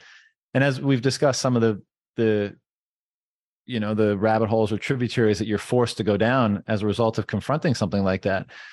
But it also, that quote and that way of thinking was pretty much the only conceivable answer I could muster. It's like, you can't beat it on its own terms, but you can make something that obsoletes it, that basically makes every individual say, you do your thing.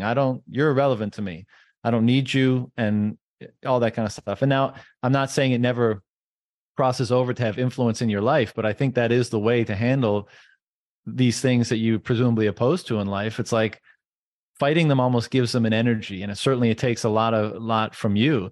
But if you can find a way to make them obsolete, if you can find a way to pursue freedom and truth and goodness and beauty in your own life without needing to engage or interface with whatever the problem may be, well, then I think you've basically already solved it. It's just a matter of, winding the clock forward. And again, of course, Bitcoin is the quintessential example of that in the world today, because we're saying like this is one of the major problems that power consolidates and concentrates in this way throughout all of history. And here is a mechanism that prohibits that from happening. And all you have to do is make a choice to opt into it, and you can live in that world, and you can forget or obsolete the former one to your great benefit, and likely the benefit of everybody else. So I just it seems like that's what the people at that time were doing. They were just like, look, we're going to operate on a different set of principles. And at the time they had unifying principles or ideas or faith in addition to existing trade networks or what have you that allowed them to do that. Now we have Bitcoin, which I would say is a several orders of magnitude improvement over that, and we'll see what kind of higher ideas, principles, faith, whatever you want to call it, emerges in this emerging system of Bitcoin, because I think it's inevitable that the highest ideas will be identified and will be revered. It's just a matter of how we construe them and what kind of consensus we get on them. So that'll be an interesting one to observe and probably participate in. You're actively participating right now, brother. You're one of the most spiritually awakened people I've ever met. There's two things I want to bring up right now about what you said. Number one, monotheism. Bitcoin is like monotheism in the sea of paganism and idolatry, right? That's its power. That's why the Bitcoin community is so strong, based, whatever you want to call it. They are strong. They defend their boundaries. They won't get in your face. That's beautiful. I don't see anywhere else in humanity that exists right now, except maybe Islam. That's it. The Bitcoiners are monsters. It's one coin to rule them all. Let's get all our strength behind this one thing, get it out the door, do not be distracted, defend that boundary. That's beautiful. That is a critical component to success. That's why no matter how toxic the maxis might be, and no matter how much there's some real knuckleheads walking around, we need them. We need that strength. We need that foundation. It's monotheism. God is one coin, fine. Bitcoin is not God to me, by no means. Maybe the Archangel Raphael did it at God's behest. I don't know. But to me, God is God. Bitcoin is our tool that most closely emulates the natural system. So let's talk about that natural system, right? So the reason Hawala worked is because, quite simply, it just allowed karma to work again.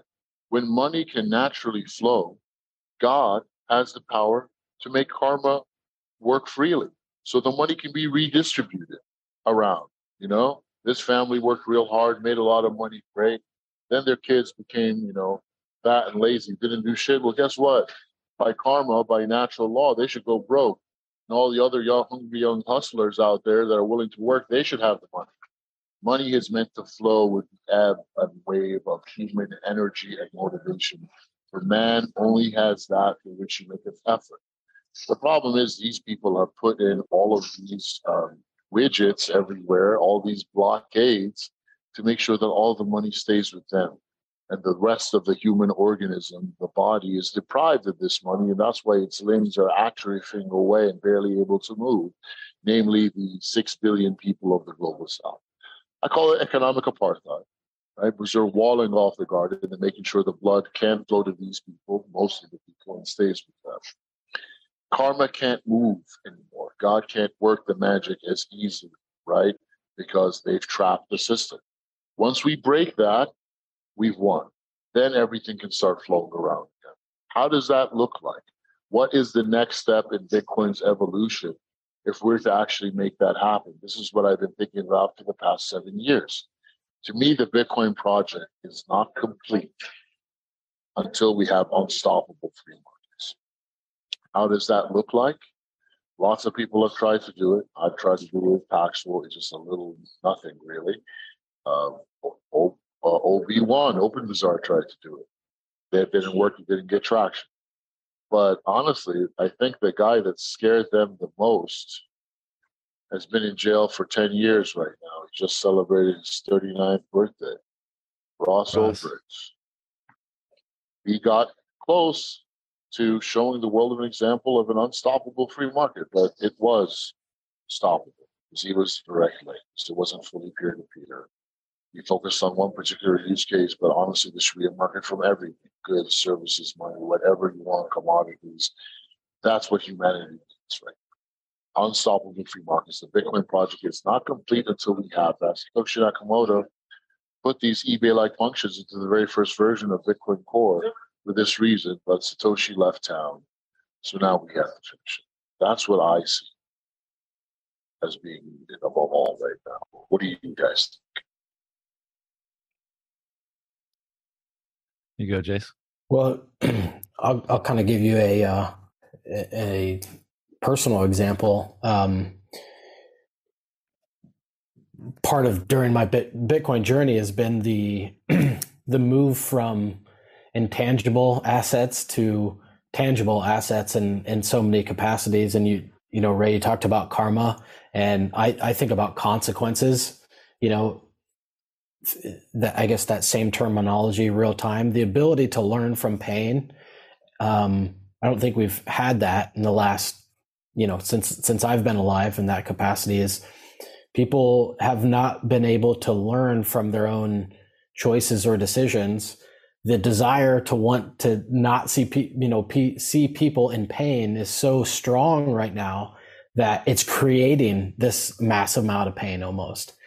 And you know, this free flow of information and technology. You know, I moved back to a small town.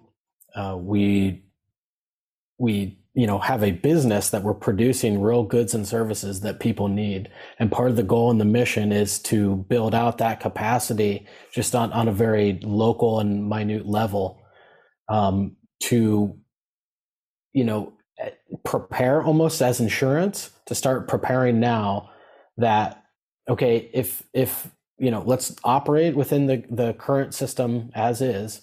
But if and when that capacity comes to pass, there is this alternative source. And I fully believe that that's Bitcoin, but it's the exchange of, you have so much information on a business on a day-to-day level that's passing supplies, goods, you know, payroll, taxes, all of these different capacities that you just kind of take for granted. And that infrastructure right now, I think, needs, more than anything, needs built out.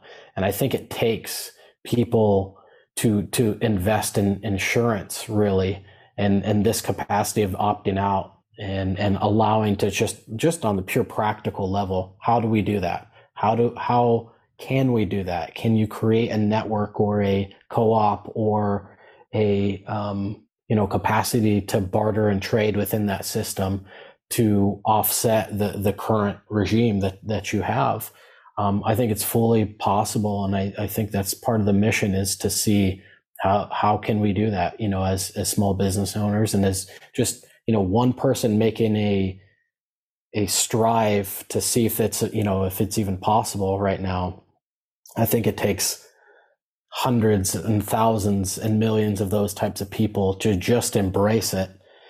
And for those builders and those people trying and doing trial and error in real time to see what works and what doesn't, extract the things that don't and build into the things that do work within those parameters that we've been set. I think that's a huge underrated part of the trial and error, almost the scientific method in real time on business, that I think really needs to start expanding at a much larger level.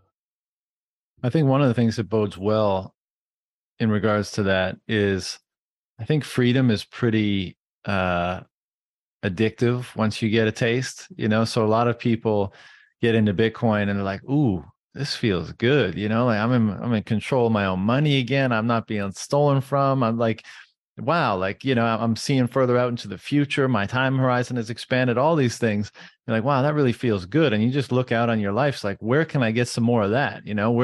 Where can I eliminate some dependency? Where can I establish more independence, responsibility, sovereignty, whatever you want to call it? And, I think we're seeing that, a recent, example that got a lot of fanfare, or is getting a lot of fanfare, is something like Nostr, right? A protocol for communicating freely, built by Bitcoiners, built by the set of people that's really getting a sense for just how important this thing that is freedom is. Ray asked earlier, how quickly are these changes going to happen? Well, who knows, right? But I look around at my life, and I look into all the Bitcoiners that I talk to and people that are getting into this. I'm like, change seems to happen pretty quick, both on a personal level, like how their mentality changes, how their emotions change, how they reorient, how they see the world and what they want to pursue. Their network, their relationships changes pretty quickly. You go to a conference, you go to a meetup, you go to whatever, and now you got 20 more, 40 more, 100 more of those sorts of people around you. And then obviously your wealth, if you're able to store some of your wealth in Bitcoin and continue doing that and custody it properly, all that jazz, then like the changes seem to stack up pretty quickly. It doesn't take long for that to develop momentum. And I think, up to this point in Bitcoin, there's been obviously a ton of great progress and development and all that kind of stuff. But I think we're entering into a more accelerated era, time here, where it's reaching more of a critical mass, and more people are coming into it. More people are understanding the validity of the values that are imbued in Bitcoin, and they're starting to look outward there. And I think now we're going to start seeing a lot of those things that maybe people tried before, but there just wasn't enough, people available to support those types of businesses or platforms or what have you. Now that's starting to happen more, and there is enough people to support it. So when you build something like Nostr and you say, hey, aren't you tired of being censored and deplatformed and having every platform have you by the balls so you can't take your followers with you and all that kind of stuff? Well, how about you can say whatever you want? And how about any client you use, you take your followers with you, you choose it based on the elements or the attributes of the client that you like and that suits you. And how do you feel about sending sats to anyone you encounter on social media for whatever reason, as it were, like, and like that's happening now. And it seems to be the case that there's a lot of people hungry for that. And, at the moment, maybe it's mostly Bitcoiners, but even, what Elon did with Twitter and people's response to the last 2-3 years, I mean, there might be still a lot of misunderstandings, people misdiagnosing problems, but at a minimum, there seems to be like a collective sigh of relief right now, where it's like, wow, we went from, you can't say the sky is blue on Twitter without being kicked off or censored or suspended. And at least, maybe the experience is worse on Twitter now and all that kind of stuff, but at least you can say the sky is blue. And there's something profoundly satisfying about that. Now, Elon's other escapades with Twitter notwithstanding, because, I'm not necessarily a fan, but I just think that the point I'm trying to make is that I think people are more and more appreciating the value of freedom, and the more they're able to experience it and feel it in their own life, I think that will accelerate the process. And I think it's that very operating on that basis that delivers to us the prosperity and the peace and the, all the things that we often talk about. And so, it's exciting times, I guess, to say the least. Yeah, it's all about building those parallel structures, right? Which Jeff Booth has talked about. We've talked about on this call before. A soft shell for Free Cities Foundation. That's what their conference is all about. And that's where you meet all of these other people that are doing this other stuff, whether that's living on a pod in the ocean or, creating some kind of civilization out in the middle of a mountainous forest or something. Or another subject close to my heart is ignoring the state education system and opting out of that, because there's nothing there for you. That is one inhumane trap, and people are waking up to that and just taking more agency. And whether you find that first or Bitcoin first or whatever it is that you find first, you will ultimately find Bitcoin. We all know this, because all roads lead to Bitcoin. But the fact that more people are waking up and we're getting more connected, and Nostr is a perfect example. I mean, did we just discover the internet? I mean, is this web 1.0? Is this web 3.0? No, is this web like how it was originally envisioned? Like, or have we had a 20-year experience to get us to this point of like, oh shit, this is what the internet should always have been, Well, sometimes you have to walk through the desert for a while, right? I mean, absolutely. That's a prevalent aspect of so many stories for a reason, perhaps. But Princey, I mean, you make a great point. Just to say, like, we're talking about progress and imagining the future. How about when we have a world full of people that were actually educated? I don't want to say properly because that's assuming too much to know what a proper education is, but way better. Like we were all put through this like meat grinder of an industrial education system, and it's a wonder that we've come out with any semblance of a free thought whatsoever. But when from the time that kids are infants, when you really cultivate and stimulate and educate in a more proper way, more holistic way, more truthful way, however you want to characterize it, imagine all those people then having the tools that are now being built and the freedoms that we've been discussing. I mean, that's a huge X factor in how quickly this could happen and how we might imagine the future, because education has been atrocious, at least for any period of time that I'm aware of, but certainly our own. I mean, it's not been atrocious, I'm with John. You. It's worked precisely as it was designed. But sure, yeah. To something we talked about this earlier, right? Where could we be as a civilization if we'd have not had this fuckery in the central banking and had our money stolen from us? But where could we be if it were not for the education system, right? Because that is time that is stolen from you. The most amazing time of your life. Let's say you're aged between the ages of 3, 4, up to 23, 24. Every single minute of that day has been assigned for you. You never had a moment's thought. You never had that time to truly become the human being you were supposed to become. And you can have no idea where could we be with music, with arts, with sports, with writing, with poetry, with science. If those people that were drawn to those things were given just the time of day just to sit there and think about it and play around with things.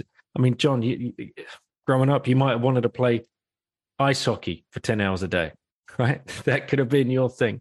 How much of a better ice hockey player could you have been? And then multiply that by hundreds of thousands of other Canadians if they would have been playing 10 hours a day and coaching themselves, not under the watchful eye of some washed up freaking 50-year-old dude that, never quite made it.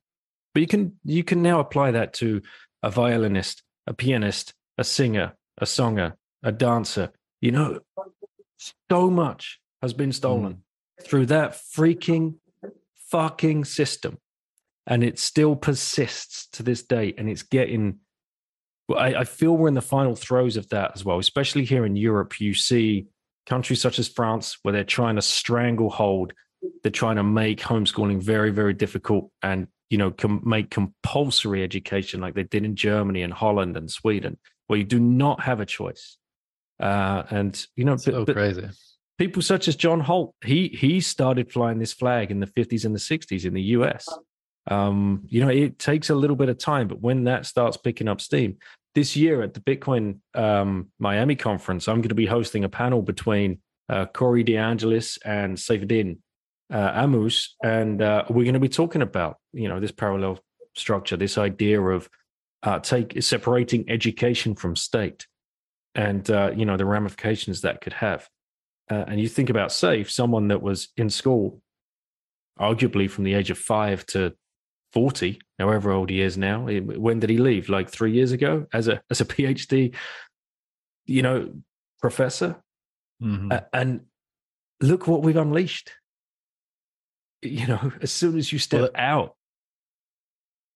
And that's what's another one of these just unexpected elements of Bitcoin is that it's seems to me to have instigated a tremendous intellectual reinvigoration of some kind, because to understand something so fundamental as Bitcoin is and all the different components of it and everything we've been discussing and more, you have to understand the world almost, right? Like it's almost like, how do you know, that old economic trope, how do you make a pencil? You know, you basically explain the whole world, because you have to say trees and ecosystems and machines and minerals and all this kind of stuff. And I think something similar is happening with Bitcoin. It's something so profoundly fundamental and true in a sense, or at least imbued with fundamental or true principles, that it's causing people to look out on the whole world and recapitulate everything. And as a result, self-educate. And I mean, it seems to be a tremendous catalyst or force for that. And isn't that amazing? You know, that people are feeling so invigorated and so motivated to learn, and then to apply what they're learning.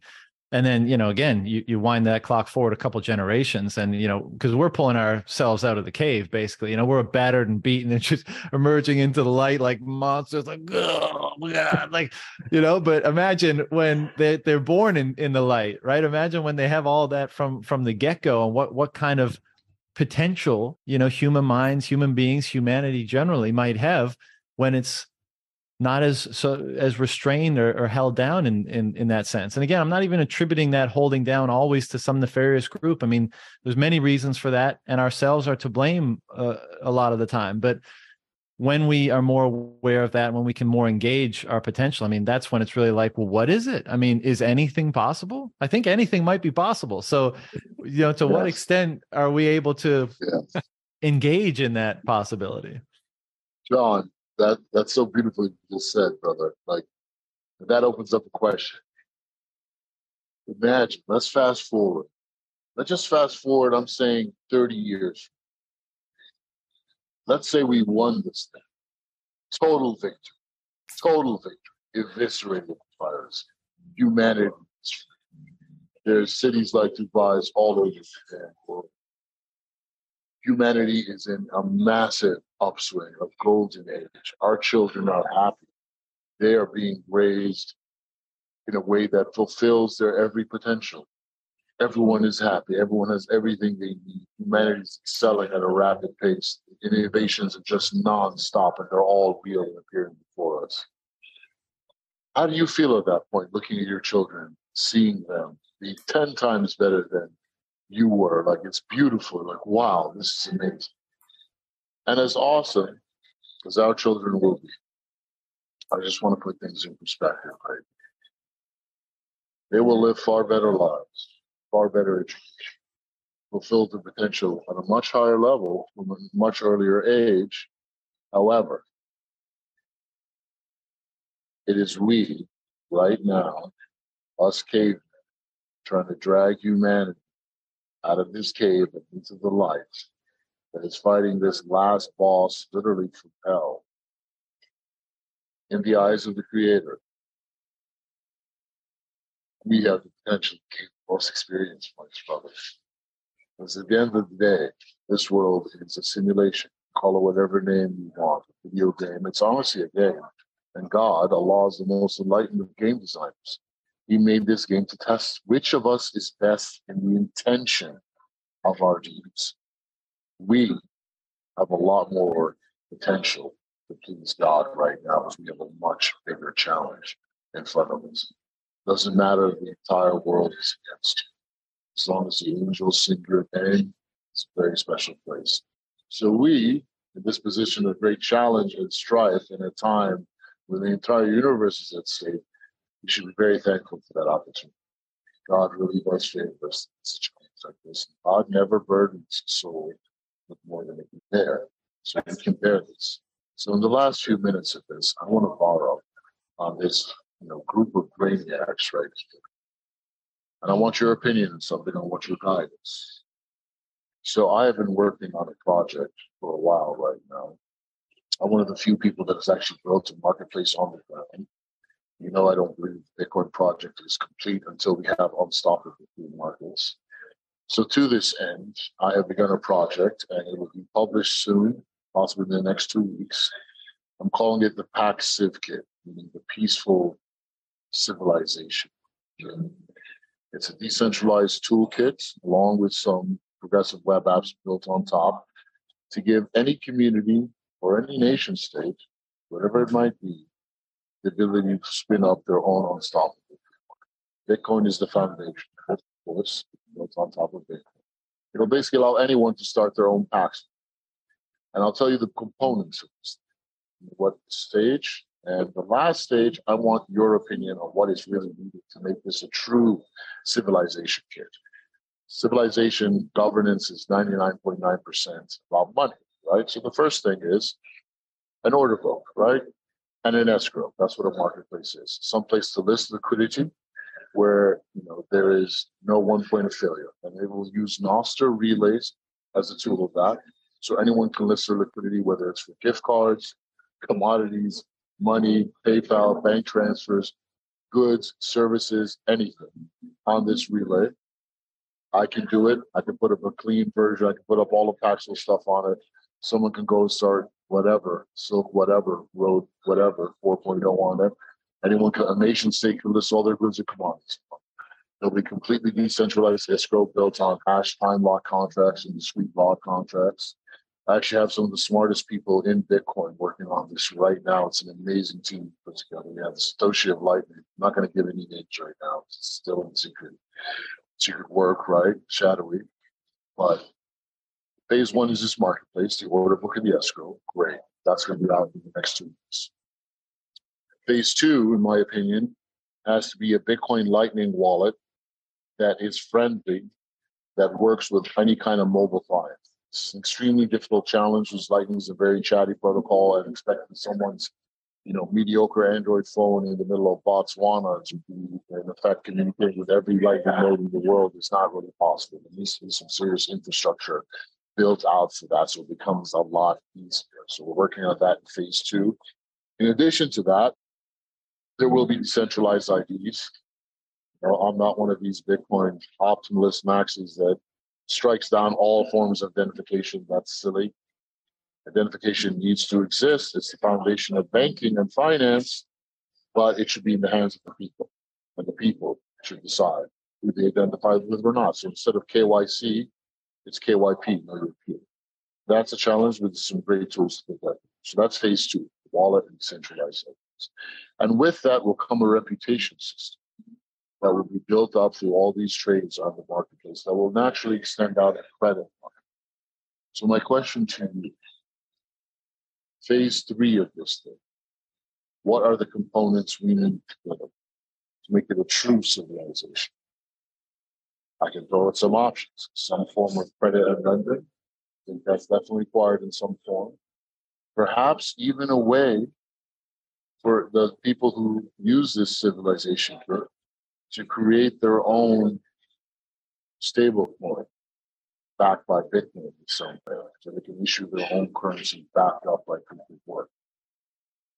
Like those two, is there anything else that would be more important to add? I open the floor to you, gentlemen. So you need anticipation.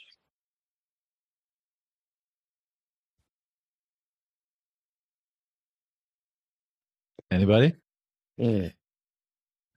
My initial comments are it's a amazing initiative. I love that you're devoting resources to doing it.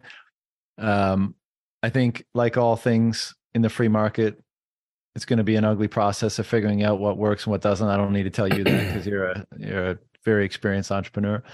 But I think if it's oriented towards empowering people more with their data, with their money, with their ability to communicate with one another and cooperate with one another, then there's going to be demand for it.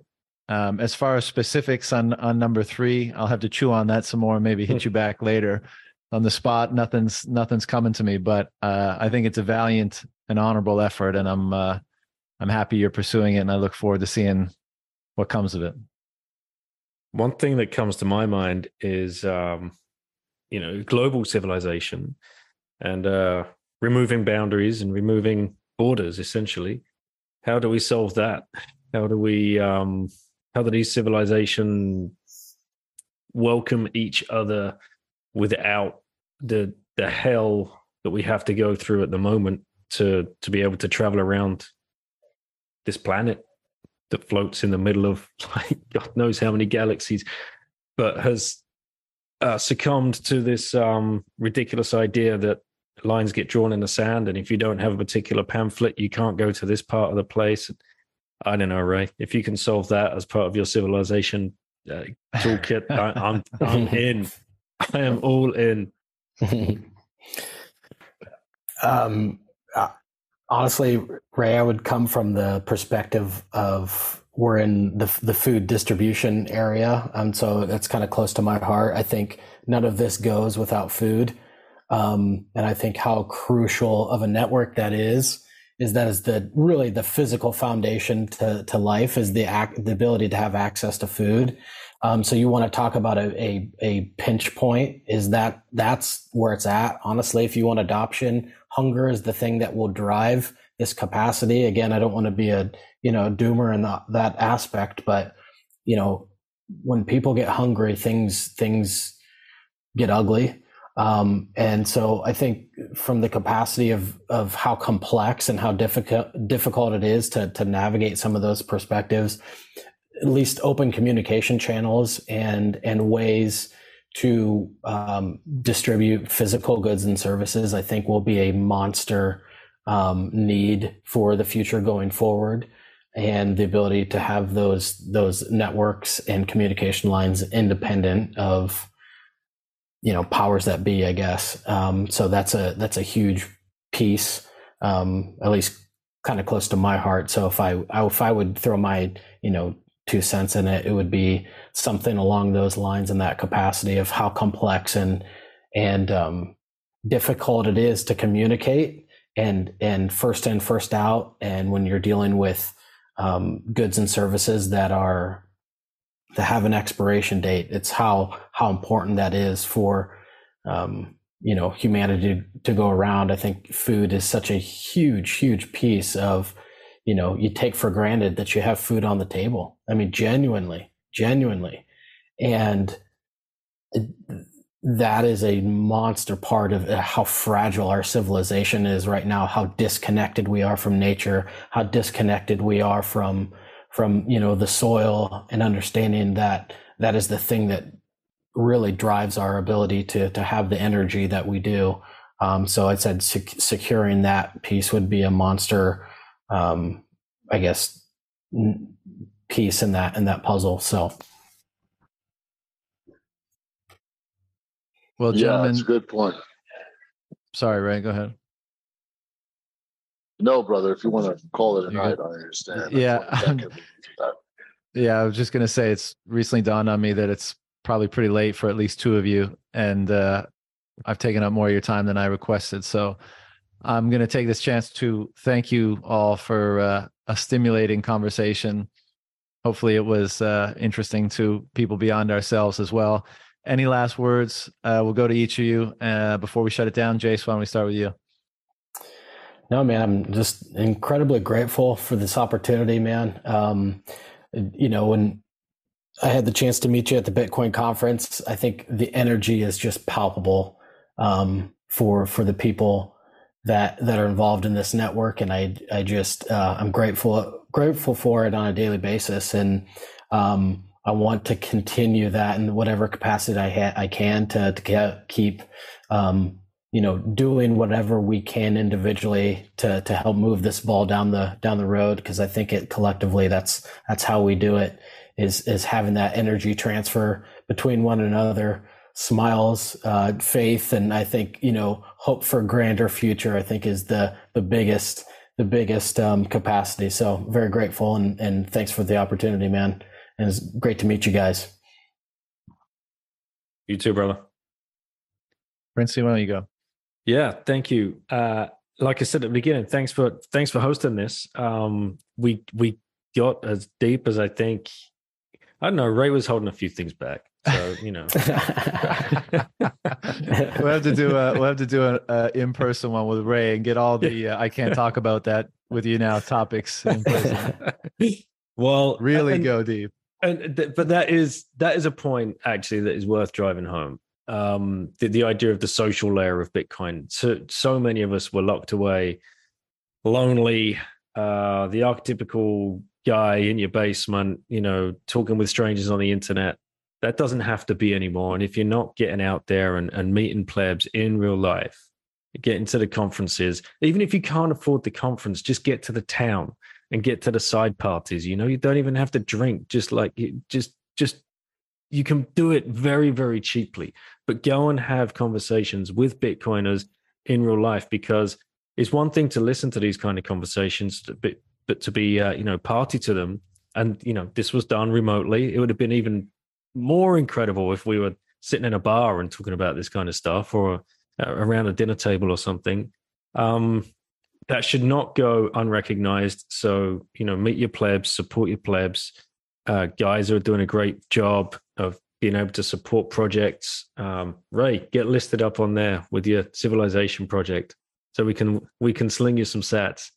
Orange Peel app are doing a great job. These companies have come out of nowhere. They weren't around like 9-10 months ago. And this is, again, what we've been talking about. And this is how we win. This is how we beat this thing. So if any of you guys are going to be at the conferences, I'm looking forward to meeting any of you. If you're listening on John's show, my show is the Once Bitten podcast. It's slightly better than John's. Anyway, over to you, Ray. Confirmed. Thank you all so much. It really has, you guys have really made me feel so good tonight. Being here with, I never imagined, you told me 10 years ago that I had friends or colleagues, strong men that I could, share with, look up to, learn from, help in my own way. If you told me this 10 years ago, I wouldn't have, that's how down I was. But here we are. It's the holy month of Ramadan. It's a very special time. I'm going through some very hard things right now. I've got a lawsuit that my co-founder put against me, which I can't talk about right now. I've got all kinds of fires to put out. I've got this hostile environment, blah, blah, blah, blah, blah. But hey, I am very happy and I'm very thankful that I can play this game at this time. If you're a human being, understand that you have chosen to play the game on hard. Angels can't defy God. They're playing on easy. They're always. The middle creation, these, whatever you want to call them, fallen angels, ghosts, or whatever, they have ego just like us. But they're playing on normal difficulty because they're the ones attacking us. So if you are human, you've got a choice first created as a single spark of consciousness. God asked you what mode of the game you want to play on. If you're human, you chose hard. You have all the challenges ahead of us. The flesh is weak. That means it's much harder to be a human being. And if you're a human being born into this time, you're not just playing on hard mode, you're playing on legendary, right? So you should take some time to savor that and understand how much is on the line. You have a chance for true greatness. You have a chance for the angels to sing your name. And you don't have to, slaughter the last boss yourself to do that. God respects the intention behind all of our deeds. I am very happy about this place, because I've come to realize now at 46 years of age what I actually am. I'm not a normal person, and that's fine. I think differently. Doesn't make me any better or any worse than anyone else. But my main thing, and I say this as you guys know, I'm a big-hearted guy. Huge. I get taken advantage of all the time. I love everyone. I don't hate anyone, but there's one thing I do hate. That is this virus that has infected the world. I hate it with all my heart and soul. I want to see it destroyed. Nothing's going to get away from that.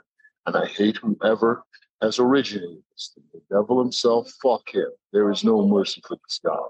If you love God, you will hate this piece of shit. He's the biggest hater in the world. He's dedicated his whole immortal life to trying to prove that the human experiment is wrong. Fuck him. Fuck him and fuck all his followers. He's a fucking fool to be so close to God and to choose to spend your entire life proving that God was wrong about us humans. He's going to lose. He's going to lose big.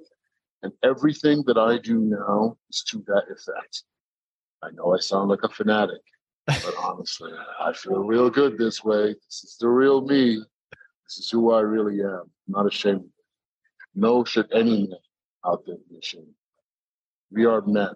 God made us men. That means we have to do the fight. We cannot expect our sisters to take up on this battle for us. We must do it ourselves. Take no shame in that. Take pride in that. Let it humble you. We must respect the evil that we're going up against because it is mighty. But guess what? We're still going to win anyway. We have all the advantages. Just this past 100 years, the devil has had the world in a chokehold. But finally, we have every single tool that we need to win this. We have the internet. We have the mobile internet. We have Bitcoin. What are the pieces we're going to build on top of it? In what order? And are we willing to set aside our egos and make peace such that the right factions can unify fast enough that we can race ahead of this thing and stop this small cast of dominant men, whoever they might be, from trying to lock down the world into a matrix where escape isn't just impossible but unthinkable. Well, they're not going to get that. And even if they did get that, the result would be cataclysmic, just like it was before, which means we must win. And we are prophesized to win. So let's enjoy the ride, guys.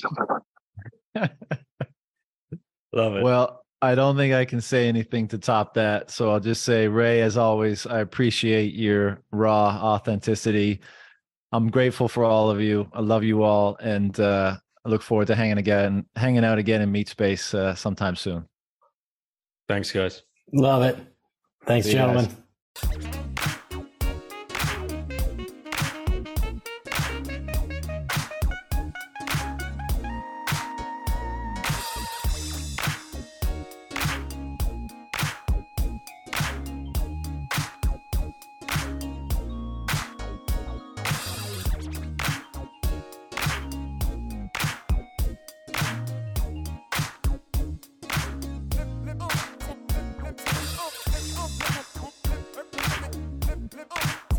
Flip,